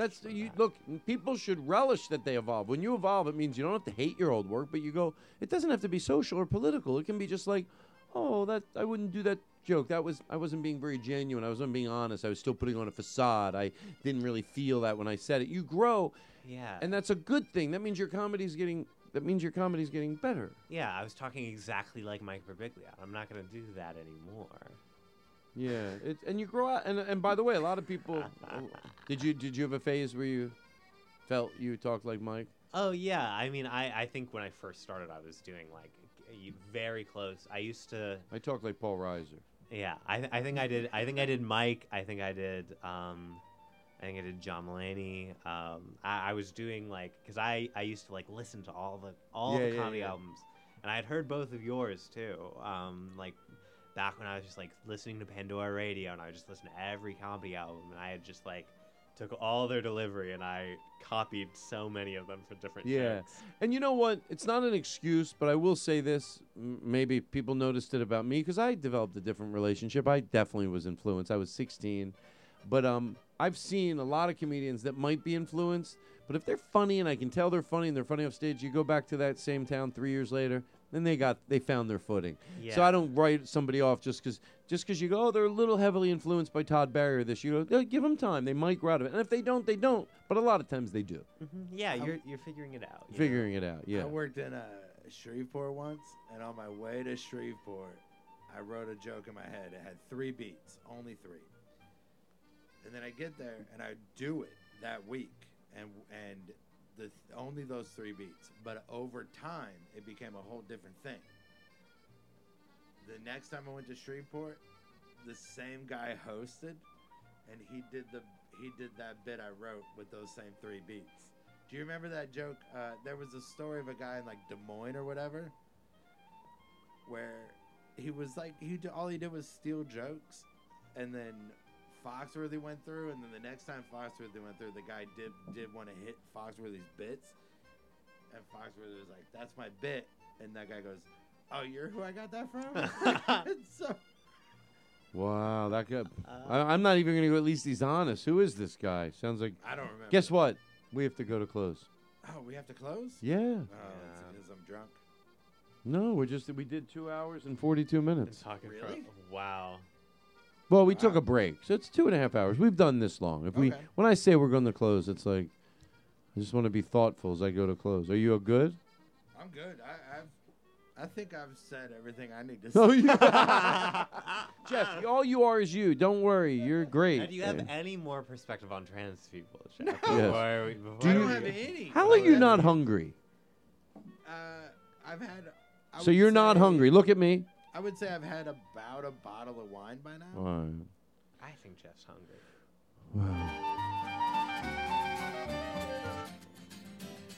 What's this? Hold on. Give me a second here. See the politician. See him kiss the baby. See him help the little old lady cross the street. See the politician. I don't even know what this is about, but I love it. See him making speeches.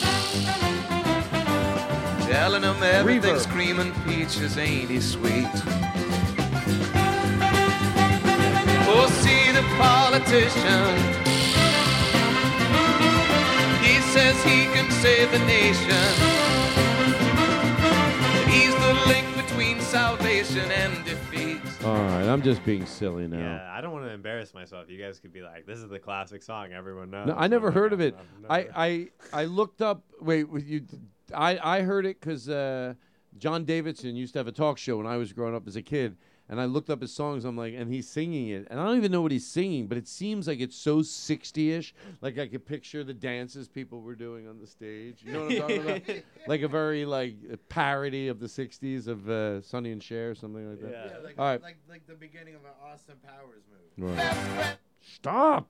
All right. Does anybody have any questions before we say goodnight? Hayden, thank you. Thank you. I'm so happy to be here. It's great. It's fun meeting new people.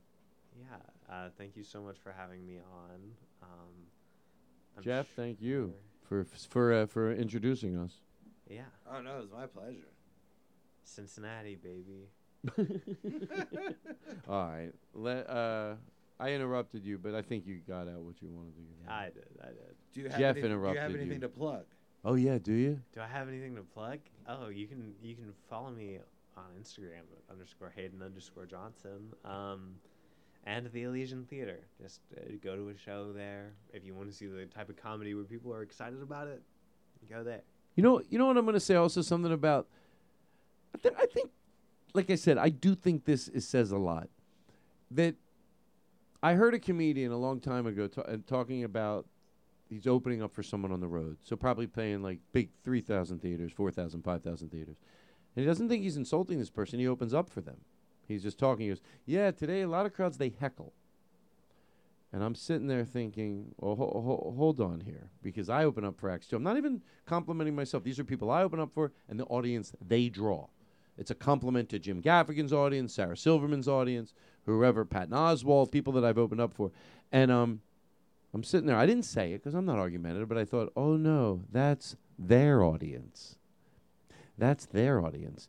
Don't act like, dissertation on comedy, because it's very hard to go to correct someone that goes, audiences today heckle, and imagine someone being so self-aware they go, actually, that's my audience that heckles. I went to see Sarah Silverman and these other few acts. They don't, just my audience. But you don't want to have that self-awareness.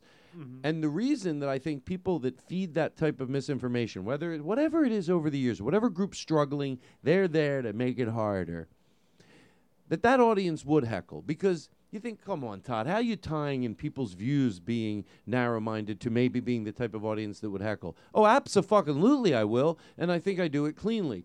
There's a matter of respect, whether it's for the arts or this person's struggle, and less people heckle when you don't feed these people, and that's why they heckle, because it's funny, people, the comedian they're coming to see argues to this day that we should use the word retarded.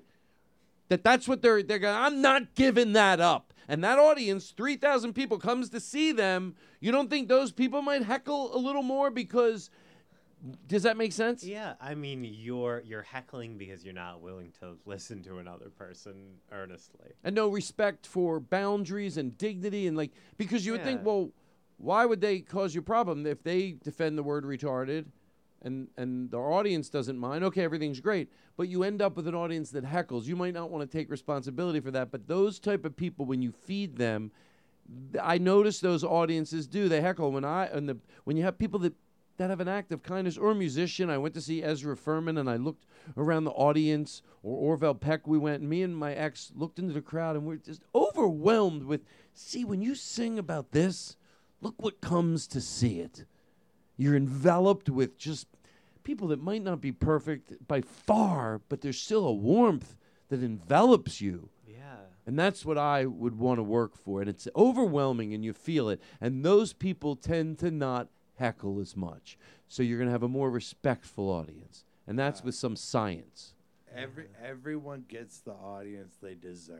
Right. And if yours is bad, wow. You earned it. Well, couldn't agree more. Everybody, thank you. I really enjoyed this podcast. This was a lot of fun. Is there anything we can go to close on? Hold on, give me a second. What's this? Well, thank you. This is my favorite song. No, I'm going to let you pick a song. Oh, that's the song I pick. Are you kidding? Honest? Let's go. All right, there we go. Did I play the right one again? How's this? Oh, yeah. No, I don't know what the other one was. It was close enough. There we go. There we go. All right, bye, everybody. Wow.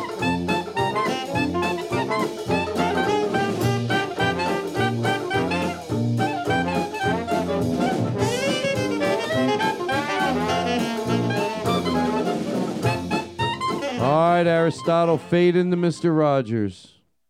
It's you I like. It's not the things you wear, not the way you do your hair, but it's you I like. The way you are right now, the way down deep inside you, not the things that hide you, not your toys, they're just beside you.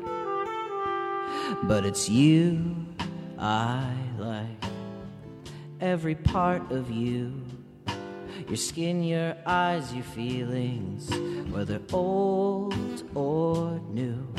And I hope that you'll remember, even when you're feeling blue, that it's you I like, it's you yourself, it's you, it's you, it's you I like.